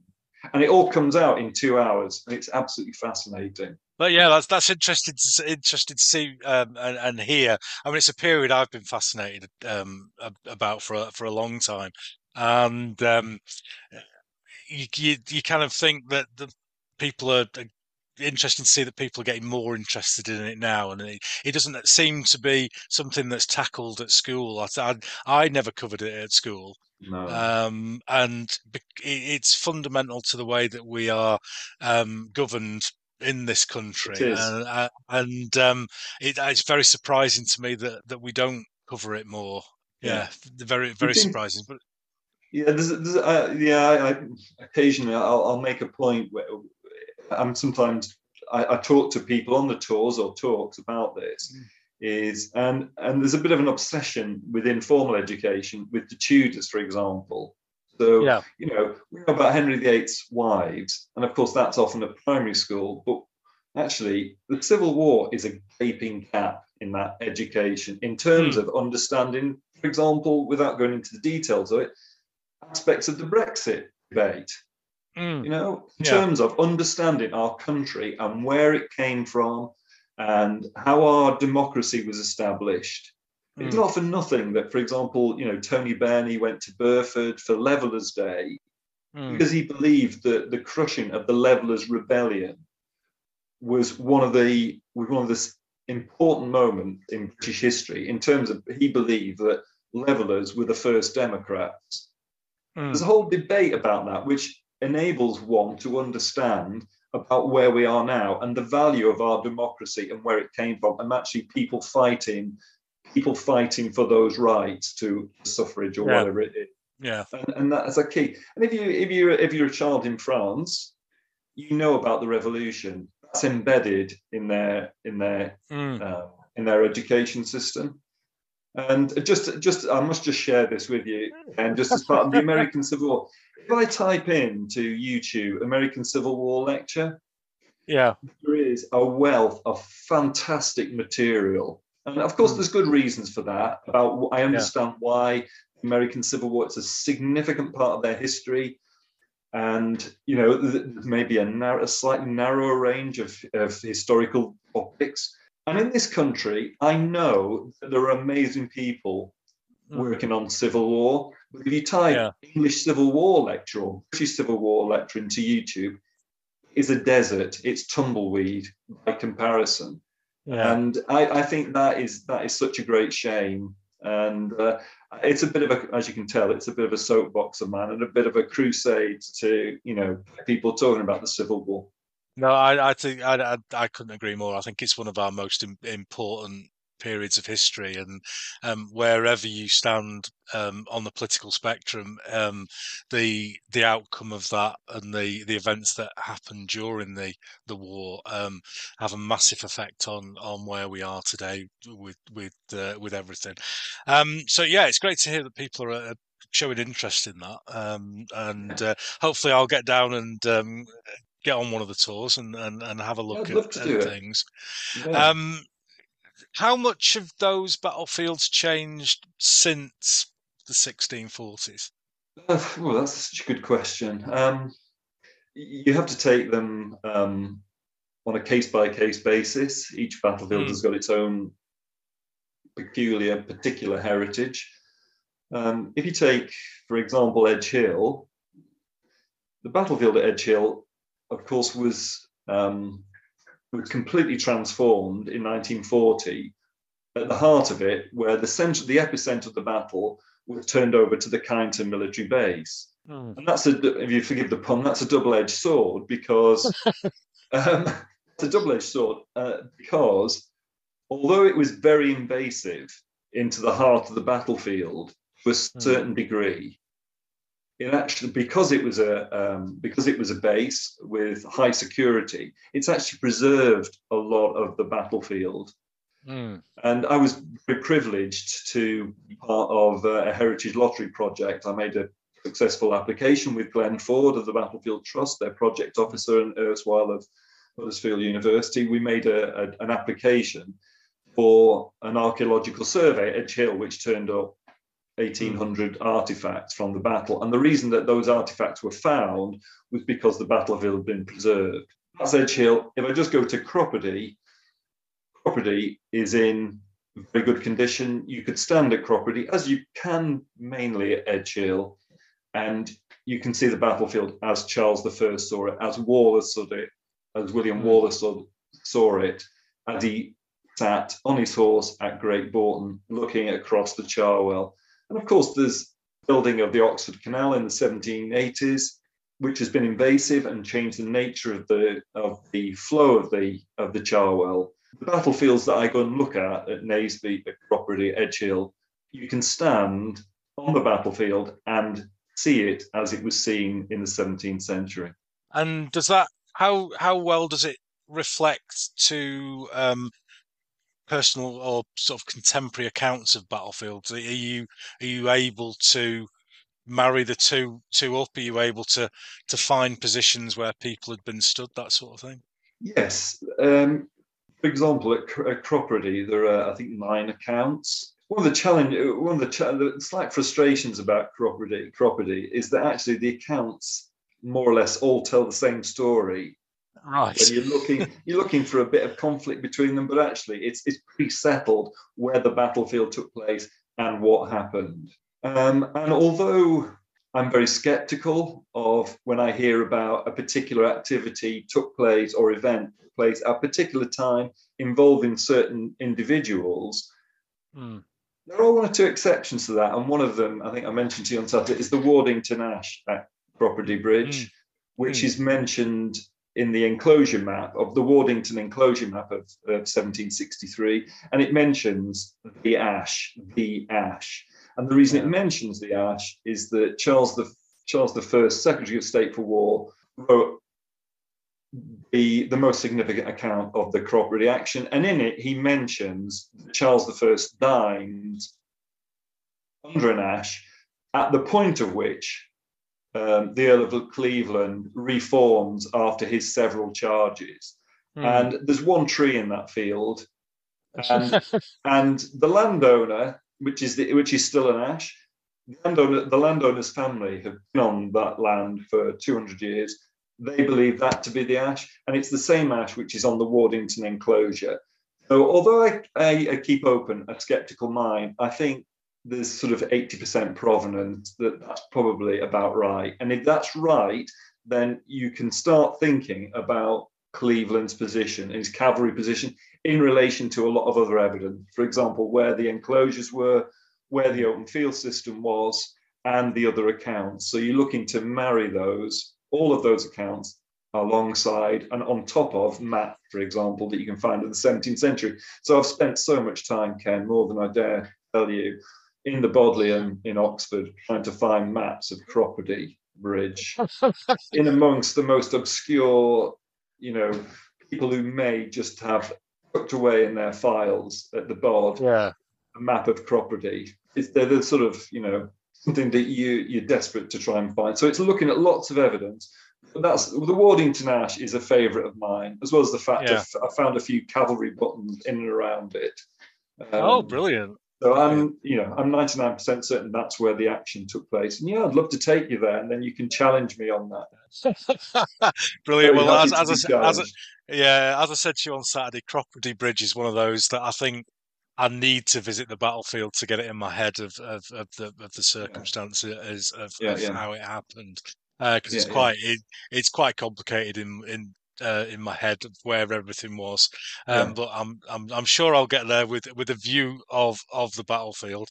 Have you been out to France as well, doing any tours, or is that mostly personal? It's mainly personal. I've just spent a week, 4 or 5 days actually, with a friend of mine who's a writer of Indian military heritage, and she was interested to follow the India Corps for a piece of fiction that she's just completed, and that tour was meant to take place at the beginning when COVID took over, when she was at the embryonic stage of the book. Anyway, she just wanted to visit many of the places associated with the India Corps. So we went to Merville, which was the operations base for the India Corps in France, and it was also the place where the Lahore Division Casualty Clearance Station was set up.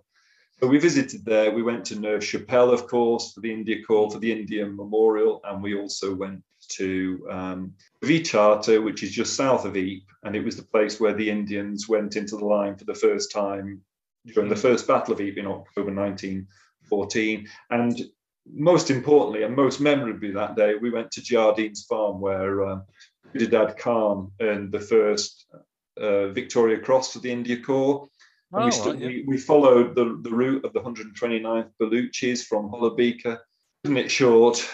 Jardine's Farm was on the right of that position, pouring fire into the German lines at a bleak angle. And then 2 days later, they counterattacked, and Ghuridad Khan lost the British officer that was with him and the 5 other servers of the vicars that was with him. And he continued to pump fire into the advancing German flank as they came back across the ground towards Hollabika. And we found a 1915 piece of artillery nose cap. Wow. At the site of Jardine's Farm, as well as the ubiquitous shrapnel balls, of course. But of course, it goes back to what we were talking about earlier, is that Poppy, who I went with on last week, she'd not been to the battlefiels before. And so I could see the impact that visit was having on her. And in fact, she's come back and I had to, you look at your manuscript again, or she's looked at a manuscript again with a slightly jejune air. I've got to rewrite. And so she's doing that now. It's just the impact of being on the ground.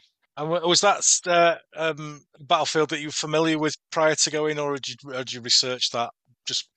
I've been doing India-related military heritage for about 15 years now.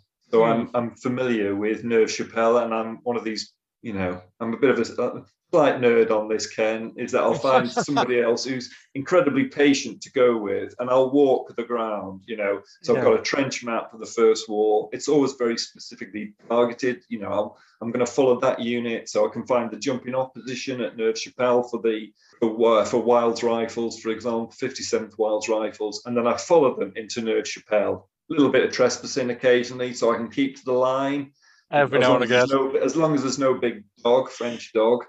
And head to the heart until you come to the Lay stream, and then turning right, and spend as much time as you can. So I'll try and dig deep on a battlefield rather than spend half an hour here and half an hour there. I like to like to research it, make sure I've got maps, and make sure I really understand it as much as possible. I think one of my favourite things about history is when you put a photograph of a scene from World War One and find that location and have the modern photograph and then superimpose the two. Did I see one of those on your Twitter feed about one of the trenches? Yes, that's right. Yeah, in the British Library down in London, they've got a collection of India correlated photographs, of which the one you'd seen, and that was of Wild Rifles at Vicharta, just as they'd come in. Literally, they'd come up from Marseille to Orléans, and then through 3 villages. And because they were needed on the Western Front, fill the gaps as the Schlieffen Plan was unrolling. Yeah. And there's gaps between the Belgians to the north and the British, and it's been held lightly by the 2nd Cavalry Division. And the India Corps go in, and there's a moment where one of the companies at Vicharta is photographed by this photographer. And fortunately, because it's behind the line on the Western Front, the buildings have not been destroyed, so you can match up buildings. And there's 4 or 5 places that you're able to do that with the India Corps, particularly rear areas at Merville, at the Saar, and 1 or 2 other places as well. And we've got 4 or 5 more of those, and we'll roll them out at some point. Yeah, I really enjoy those. There was a book that I got many years ago, probably late teens, early 20s, Panzers in Normandy Now and Then, which kind of did that. And we had a brilliant holiday many years ago where we went back and found many of those places that were in that book. And you kind of follow the action, look up, and it's like, well, I can see the roof line there, and it definitely all brings it back to life. That's it does. Yeah, a fantastic way powerful. of illustrating history. So, any plans to expand on the tour thing at the moment? Any options you can see for? Because, like you say, you've brought in the. Have you done Sikh World War One in Oxford as well? Yes, yeah. I've done a little bit of work with the Little History of the Sikhs, which is an organisation set up by Rav Singh, and it's just to emphasise Anglo-Sikh history, but particularly the place of Sikh history within British history and within a British history setting. And Rav approached me a couple of years ago about highlighting not just Sikh, but India connections in Oxford. Yeah. So that's been a joy. And we are looking into extending that to Western Front tours. Oh, brilliant. Little History of the Sikhs. There's quite a lot of sort of insurance related items related to that. And of course, there's still a little bit of residual COVID washover and 1 or 2 other themes as well. So we need to work that out. But I would love to do that because, of course, you go to the Western Front, there are people from Australia, New Zealand, South Africa, and Canada interested in their heritage. Indian people are also interested in that heritage. But although some of I think Ledger and Anglia are starting to do India facing Western Front tours, we think we could bring a certain quality and a certain dynamism that Little History of the Sikhs has already earned within the Sikh and wider Indian community. Well, yeah, I mean that sounds like that really does sound like a fantastic project to bring forward, and I hope that comes together pretty soon. Thank you. So that was a nice chat about battlefield guiding. Quite enjoyed that, and something that, as I said before, we've not spoken about on the podcast.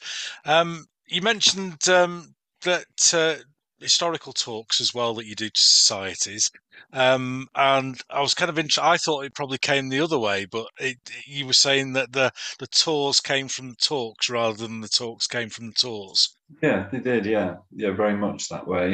Yeah, and in fact, even the tour, even the talks themselves, they also came out of my general museum work, where I was working on an exhibition design.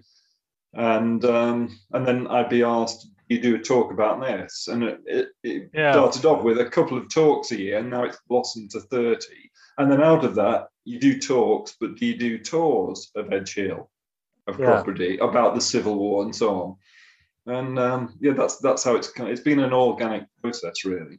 And from that, then you've entered into the world of authorship, and Yeah, there's a couple of books, and we'll talk about one that you did. I don't know, can't remember. It was a few years ago, was it? yeah, The one, 2008. Yeah, yeah, on the um, 8th Battalion of the East Lancs, and I think the subtitle was "Nobody's Heroes." And before you give me your version, I'll tell you what I thought when I saw that title, because it's something that kind of came home to me when I started to look at World War One history. We're familiar when we look at Waterloo and Napoleonics and various periods of British history of, the 22nd Cheshire Regiment and the 33rd First West Yorkshire Riding, Duke of Wellington's regiment. These the Buffs and the Kents and all these famous regiments. But then we get to World War One and the massive uplift in manpower required for the battles. We get these units that appear, and the 28th Cheshire Machine Gun Battalion and all of these sorts of things. So when I yeah, read that title, that's what kind of brought to my mind was this battalion that had never existed before and had no unit history and no silver service in the officers' mess that had come from India and the sort of things that those regiments have. So was that what was behind that title, or where did that title come from? yeah. That's a really good summary, Ken, of that title. And in fact, it was a very short-lived battalion. I'll Mm, say a bit about the background in a minute, but it was formed in October 1914 as part of K4, 4th Kitchener's Army, yeah. and it was disbanded as part of Haig's reorganisation of the British Army in February of 18. So it lived really for 3.5 years, and yeah, it was this essentially three types of British battalions: the regulars, territorials, and this is a classic Kitchener battalion formed Mm, the duration of the war, really, and thereafter it disappears altogether.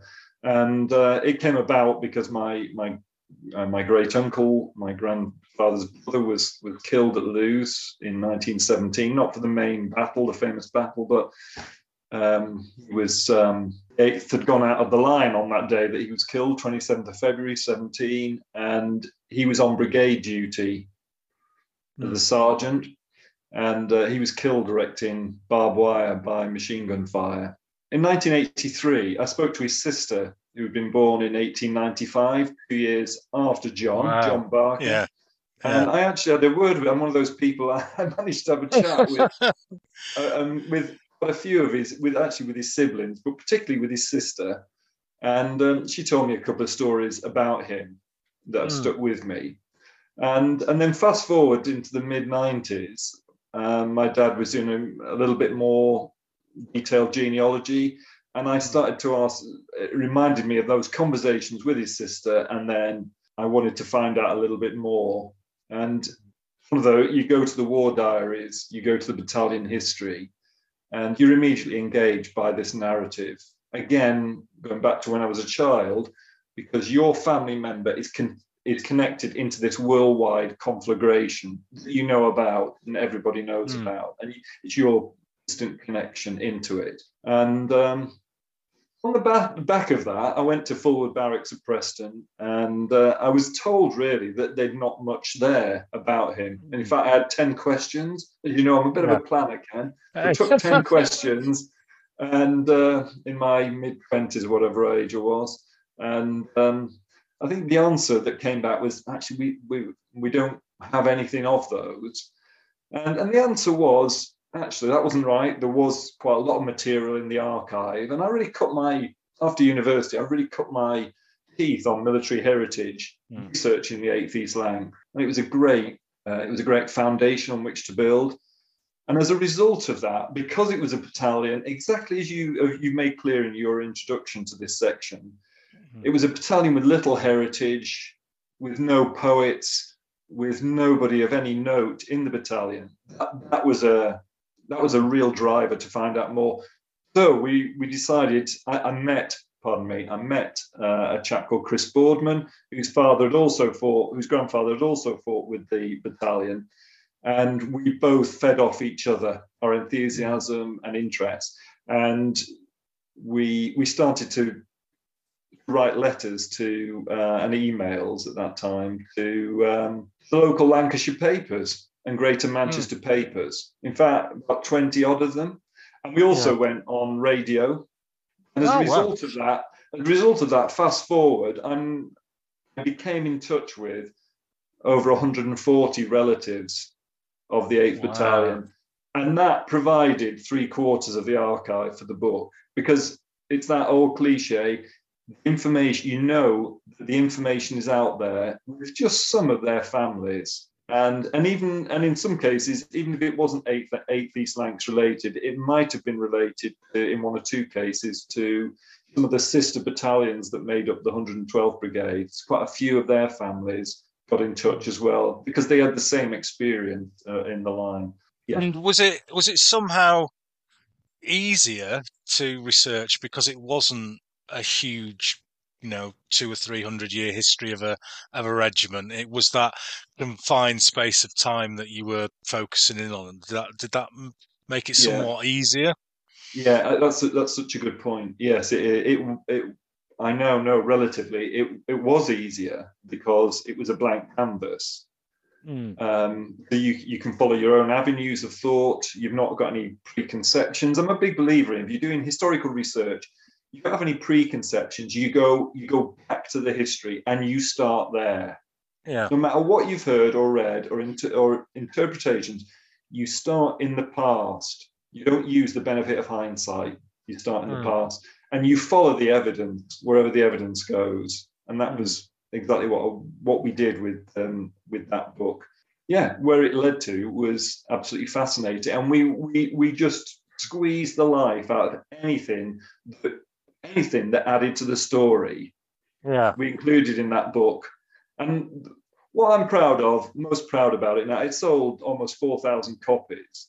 Wow. What I'm most proud about it is the fact that there are one or two things that have turned up since 2008 in publication. It still holds up because of we were very thorough, and we just explored every avenue possible. Yeah, and I just think it's brilliant that one of those battalions that are so easily forgotten is remembered in that book, and such a great thing for the families of those people, and also for the the wider people who are thinking, God, I'll never find anything about the 66 Manchester Battalion or something like that.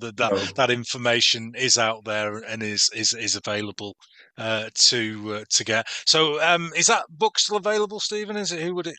It's thanks to modern publishing practices, Amazon constantly says very few available, but more coming soon. But it means it's print on demand.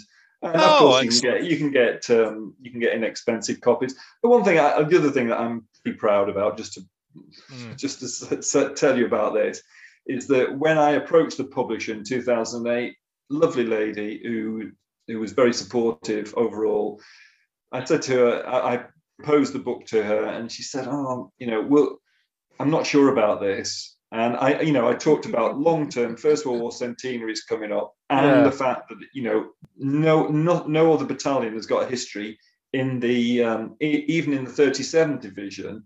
And she said, "Oh, go on then, we'll do 500 of them." And the fact that it's gone up close to 4,000, that gives me huge amounts of pleasure, Ken. I was going to say, were you emailing that person and just No, saying, well, she was terribly supportive, Amy Rigg at History Press, terribly supportive. Yeah, she had the vision that the First World War centenary is coming up. So actually, maybe Steve's right.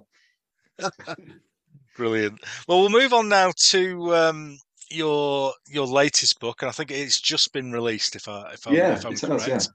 And that's a really interesting story. It's called The Flying Sikh, and it's the story of a chap called Hardeep Singh Malik. And I was completely unaware of the story until I saw the book. So where did the sort of the germ or the spark for this book come from? Where did you first hear the story? I think it probably comes under the heading just linking back to like the Prussians. I'm always looking for the way I work, and I'll say a bit about that in a minute. For the way I work and the types of work that the types of project I'm working on. That I mentioned about, I took on the Prussian army, and that gave me a direction of travel in terms of researching something else which had a different interpretation, the meta narrative that I'd been used to, which was the British view of Waterloo. And so over the past 15 years, I've been an independent museum consultant, self-employed, and so I work on exhibition design, and I make funding applications for universities, museums, libraries, and archives. And as part of that, and particularly during the First World War centenary, and I was doing a lot of work. I worked on behalf of the Soldiers of Oxfordshire Museum at Woodstock. They were looking for First World War centenary exhibitions. And as part of that, and again, narrative has been a theme we've talked about today, and storytelling, I'm looking for stories which represent not just the Western Front and the views of the Western Front, but I'm also looking for stories which represent the less well-known front of the First World War. And you know personally yourself, your relative died in Mesopotamia, and you've got Salonika and East Africa and Gallipoli and so forth. So I was looking for other individual personal stories that told us something about those fronts. And once you get into that, you start getting into the story of India in the First World War. And the other part of that is that I'm looking much of my work was about representing local stories at a county level, so Oxfordshire, Buckinghamshire, Warwickshire, Northants, and so on. And when I started to research those, again, I was looking for individuals whose story told something more about the sacrifices than just the Western Front. And I came across Hardeep Singh Malik in Oxfordshire, and mainly because he was associated with the University of Oxford and Balliol College. He attended Balliol College, Oxford, in 1912, and he's in the Royal Flying Corps suddenly. Yeah. And I thought this was fabulous. And I then found out that he'd written a memoir in 2010. And I managed, and it was not available in the UK and still isn't, actually. Yeah. And I managed to get a hold of a copy through a friend in India, and who sent me a copy. And I read it, and it's a lovely memoir. It's one of those memoirs that it raises more questions than answers. He was a charming diplomatic guy. He ends up in the Indian Civil Service, ambassador to Paris in the 1950s after partition, appointed by Nehru. So he's very diplomatic. Here's an Indian trying to be recruited into the Royal Flying Corps in 1914, 15, and 16, and fails. He's very charming about it. And you just know that there's another story. And there was. Yeah. Another story to it. But just relating to the other question that you asked me about the other book, it also represented a challenge because he had written a memoir. He'd written a memoir, and another Indian writer had written about Malik formerly. Neither of them was aware, and neither was Malik during his lifetime, of the content, the things that I'd found out about his war service. And what I found out essentially is that he'd been discussed at the highest levels of government during the First World War, and he was a case study for Indian officers joining the Royal Flying Corps in November 1916. And between November 16 and March 17, 5 Indians were recruited into the Royal Flying Corps, and then the window closed. Right. And no more were appointed. And they were test cases. That's very interesting, because I mean one of my questions was going to be, in that period of history and with the attitudes at that particular time, that the barriers for him to become a pilot must have been absolutely huge. And I wondered how he overcame them. But are you kind of saying that he was a guinea pig, if you like, to for people of that time to see where the Sikhs could be royal pilots? Yeah, I'm trying not to give too much away about the book, but You're spot on, Ken. No, you're absolutely right, Ken. That's exactly what happened. And if you're an Indian subject, you were a British subject. You were a British subject. If you're an Indian, you're a British subject de facto. And if you were an Indian subject within the legal profession or administration, the Indian civil service, you had the same status as British people in those services or in those professions. In the military, it was completely different. If you were a person of colour in Britain in 1914, you were designated as an alien. The reasons that you've just outlined, because of the colour of your skin. That is as simple as that. And if you look at the manual of military law for 1914, it sets it out clearly. And Malik attempted 4 or 5 times to enlist, including at the recruiting office at Balliol, where within 2 weeks, 450 students had joined up. And he was left on his own because he could not join up. That's one thing to note. So he has a challenge joining up. The reason that those 5 are selected is that in September of 1916, Trenchard, the head of the Royal Flying Corps, he writes to Asquith's Imperial War Cabinet and basically says, if you do not put greater effort behind the recruitment of pilots and navigators, we're going to lose the Battle of the Somme, because it's in the middle of the Battle of the Somme, September 16. And as a result of that, liberal members of the establishment within the Royal Air Force, within the Royal Flying Corps, push the India office to start recruiting those 5 Indians, and Malik is the only Sikh among them. And it's because Britain's running short of pilots. And in your research, did you find any sort of previous experience? Did he have any previous experience of flying? I mean, not just for him as an individual, but for anyone in those days. That was it just a case of anyone fancy being a pilot and people put their hands up?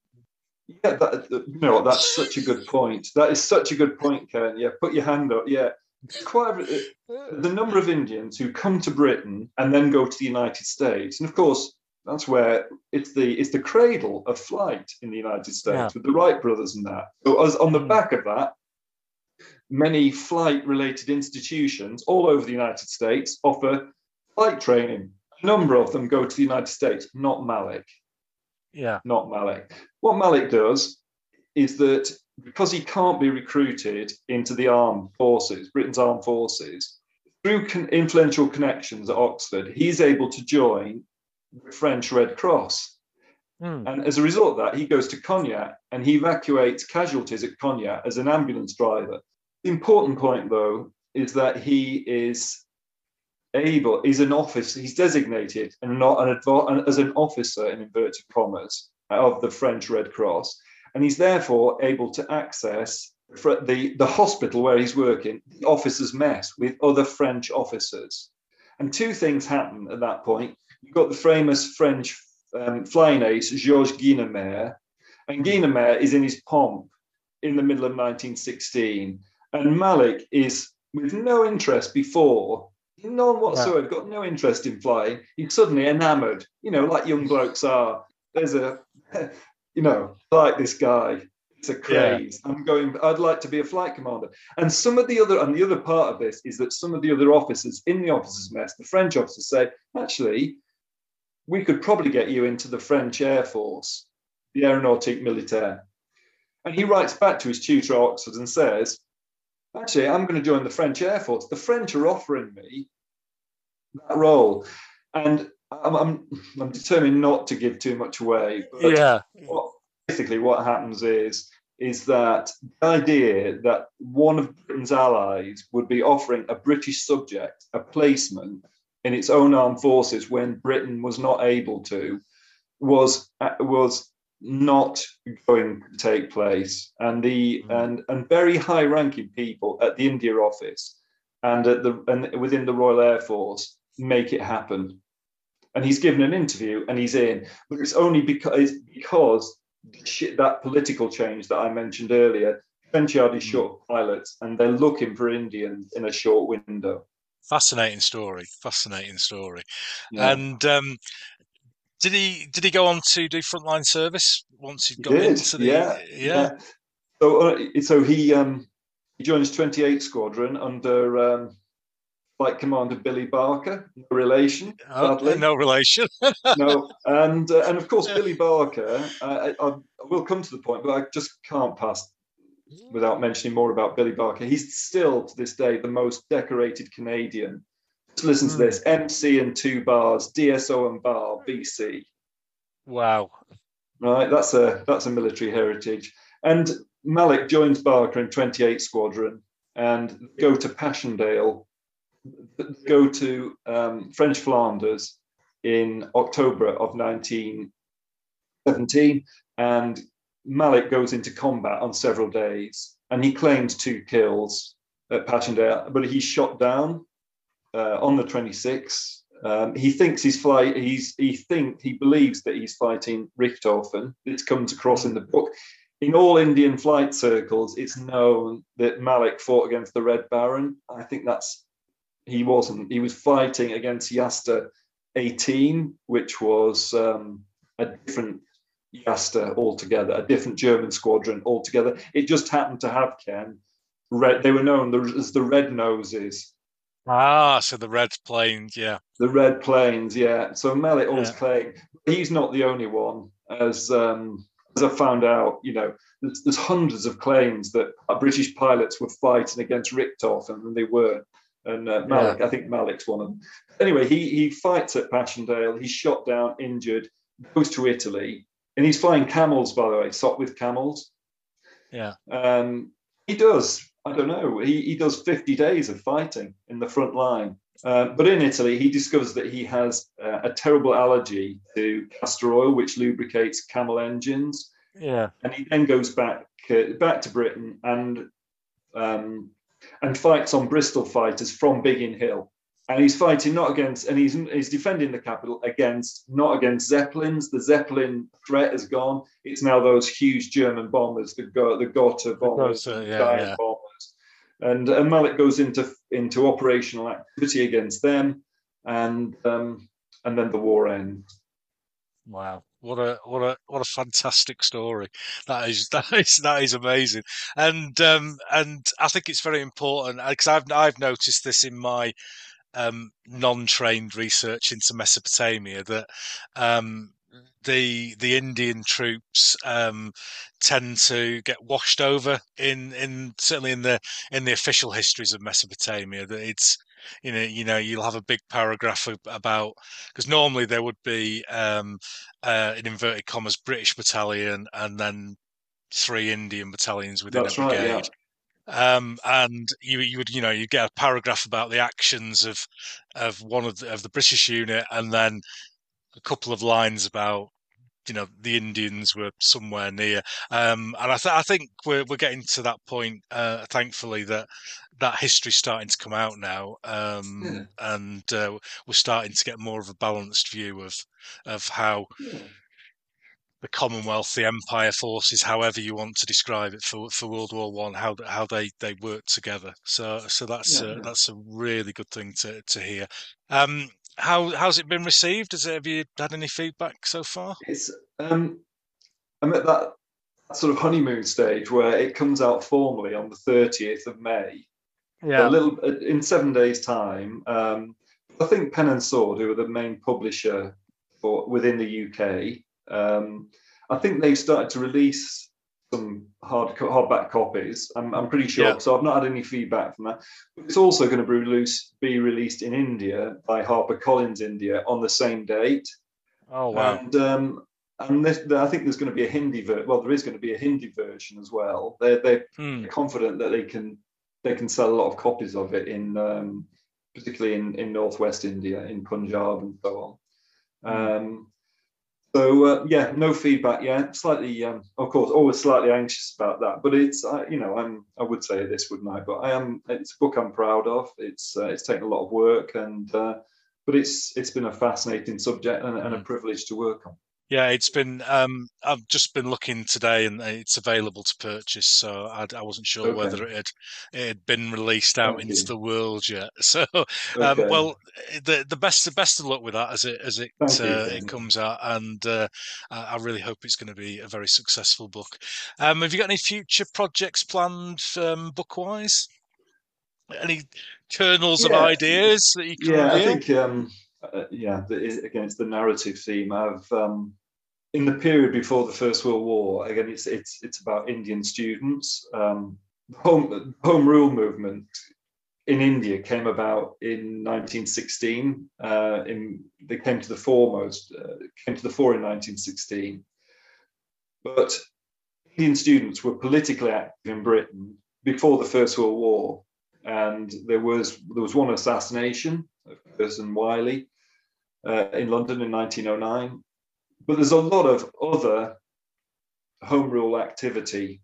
I intend going through the records of Scotland Yard Yeah. because Scotland Yard and the India office were keeping under observation quite a lot of those Indian students. In fact, many of them. And I got the feeling that there's a good story there somewhere, Ken. Yeah, that sounds interesting. I like the sound of that. Yeah. Well, I've got a suggestion as we come to the end of the interview now for a future project for you. And I'm aware that you did some archive work with Luton Town Football Club. I did Some indeed, Ken. yeah, and at that particular time, I think when you started, they were somewhere in League Two, and then now on the verge of entering the Premiership. It's just a plea from me if you would like to do some heritage work at Bradford City, and work your magic there so that Bradford Yeah, can you're get definitely back onto to something there, Ken. I've been yeah. telling my colleagues at Luton. Yeah, I said, yeah, the factor X. Yeah, Yeah, it's difficult to say how Luton have risen from League Two to the knocking on the door of the Premiership, but I'm just going to say Stephen Barker and just leave it there. I think it's probably the best thing to far too kind, Ken. Far too kind. Yeah. So Um, how do people get hold of you, Stephen? What are you on social media wise? yeah, I'm on mainly on Twitter. Yep. Mainly because it's words. I'm a words person. Yeah. Instagram, I'm on it. On both of them at D Stephen with a PH at D Stephen B. Yep. On both of those, but I don't really get Instagram. Image dominated. I'm not au fait with it particularly well, but I do post on, and I do have a dedicated Facebook page as well.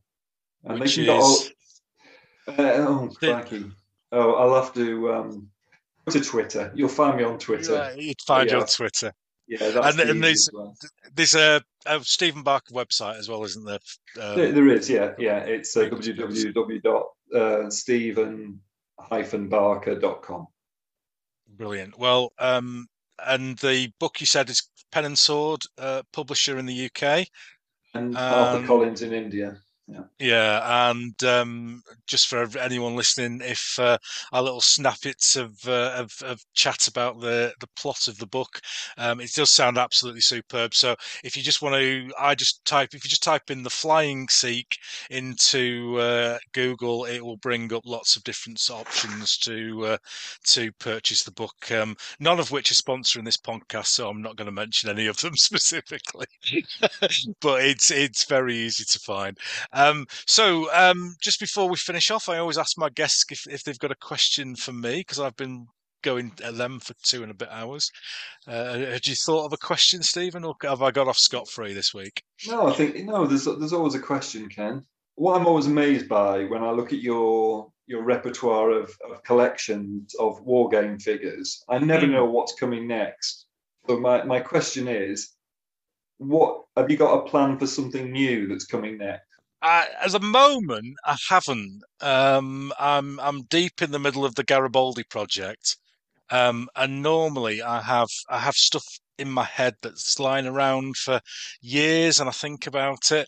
And the only thing that I've got sat around that I've never scratched the itch of is Crimea. But as a war game, it's not particularly. I don't find it particularly interesting because of the disparity between the Russians with their smoothbore muskets and the French and British and Piedmontese and all the other lot who turn out for the other side with their rifled muskets, and it just as a game it just tends to degenerate into the British and French standing outside smoothbore musket range and firing, and Yeah, yeah. it's a bit boring. But the look of it.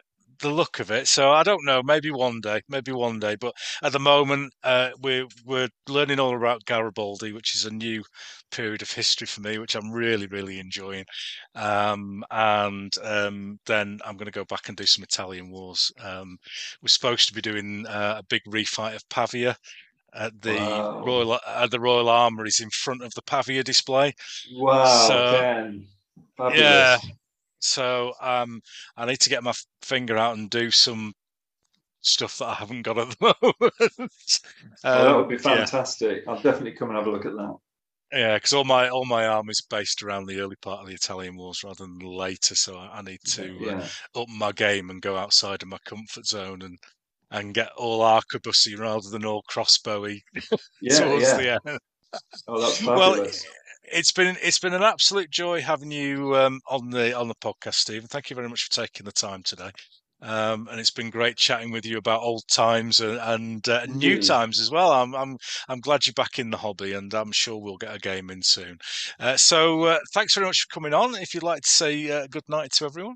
I will. Thank you very much, Ken, for having me on. It's been a pleasure. Thank you very much, and I hope it's been of interest to all your listeners. I'm sure it will be. Well, thank you very much, everyone. Good night.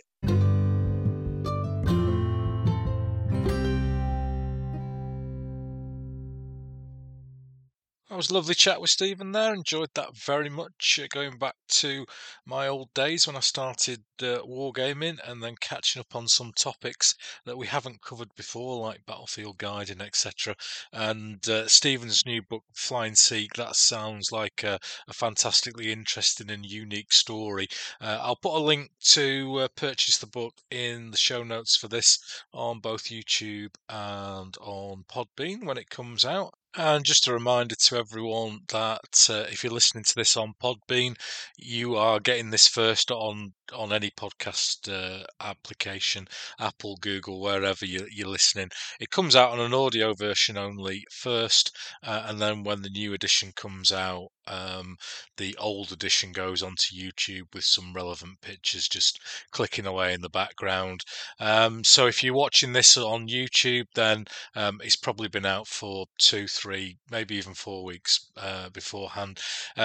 Podbean, the audio is a free subscription, and just follow the podcast, and you'll get a little notification every time an episode comes out, which is great for me. The more followers I get, the more people will start to listen to this because it will receive more traction from the various search engines and stuff. So I'd love for as many people as possible to listen to this award-winning podcast. Let's not forget that.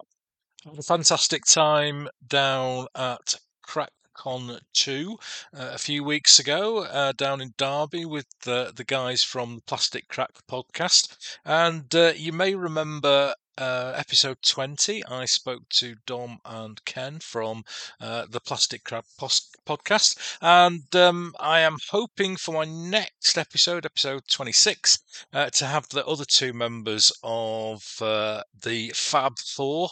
That's Martin from Seventh Son and Steve from On Point HQ to come along and get the other half of the Plastic Crack podcast on here for a chat and catch up about what happened with CrackCon 2 and just general chit chat about their channels and what their plans are for the future. So I'm hoping to get back on track with that, get that out in the second or third week in June, if at all possible, and get back on schedule. As I say, I've missed a couple of weeks. Thanks once again for listening. It's been brilliant having you on board. And until next time, Siddy.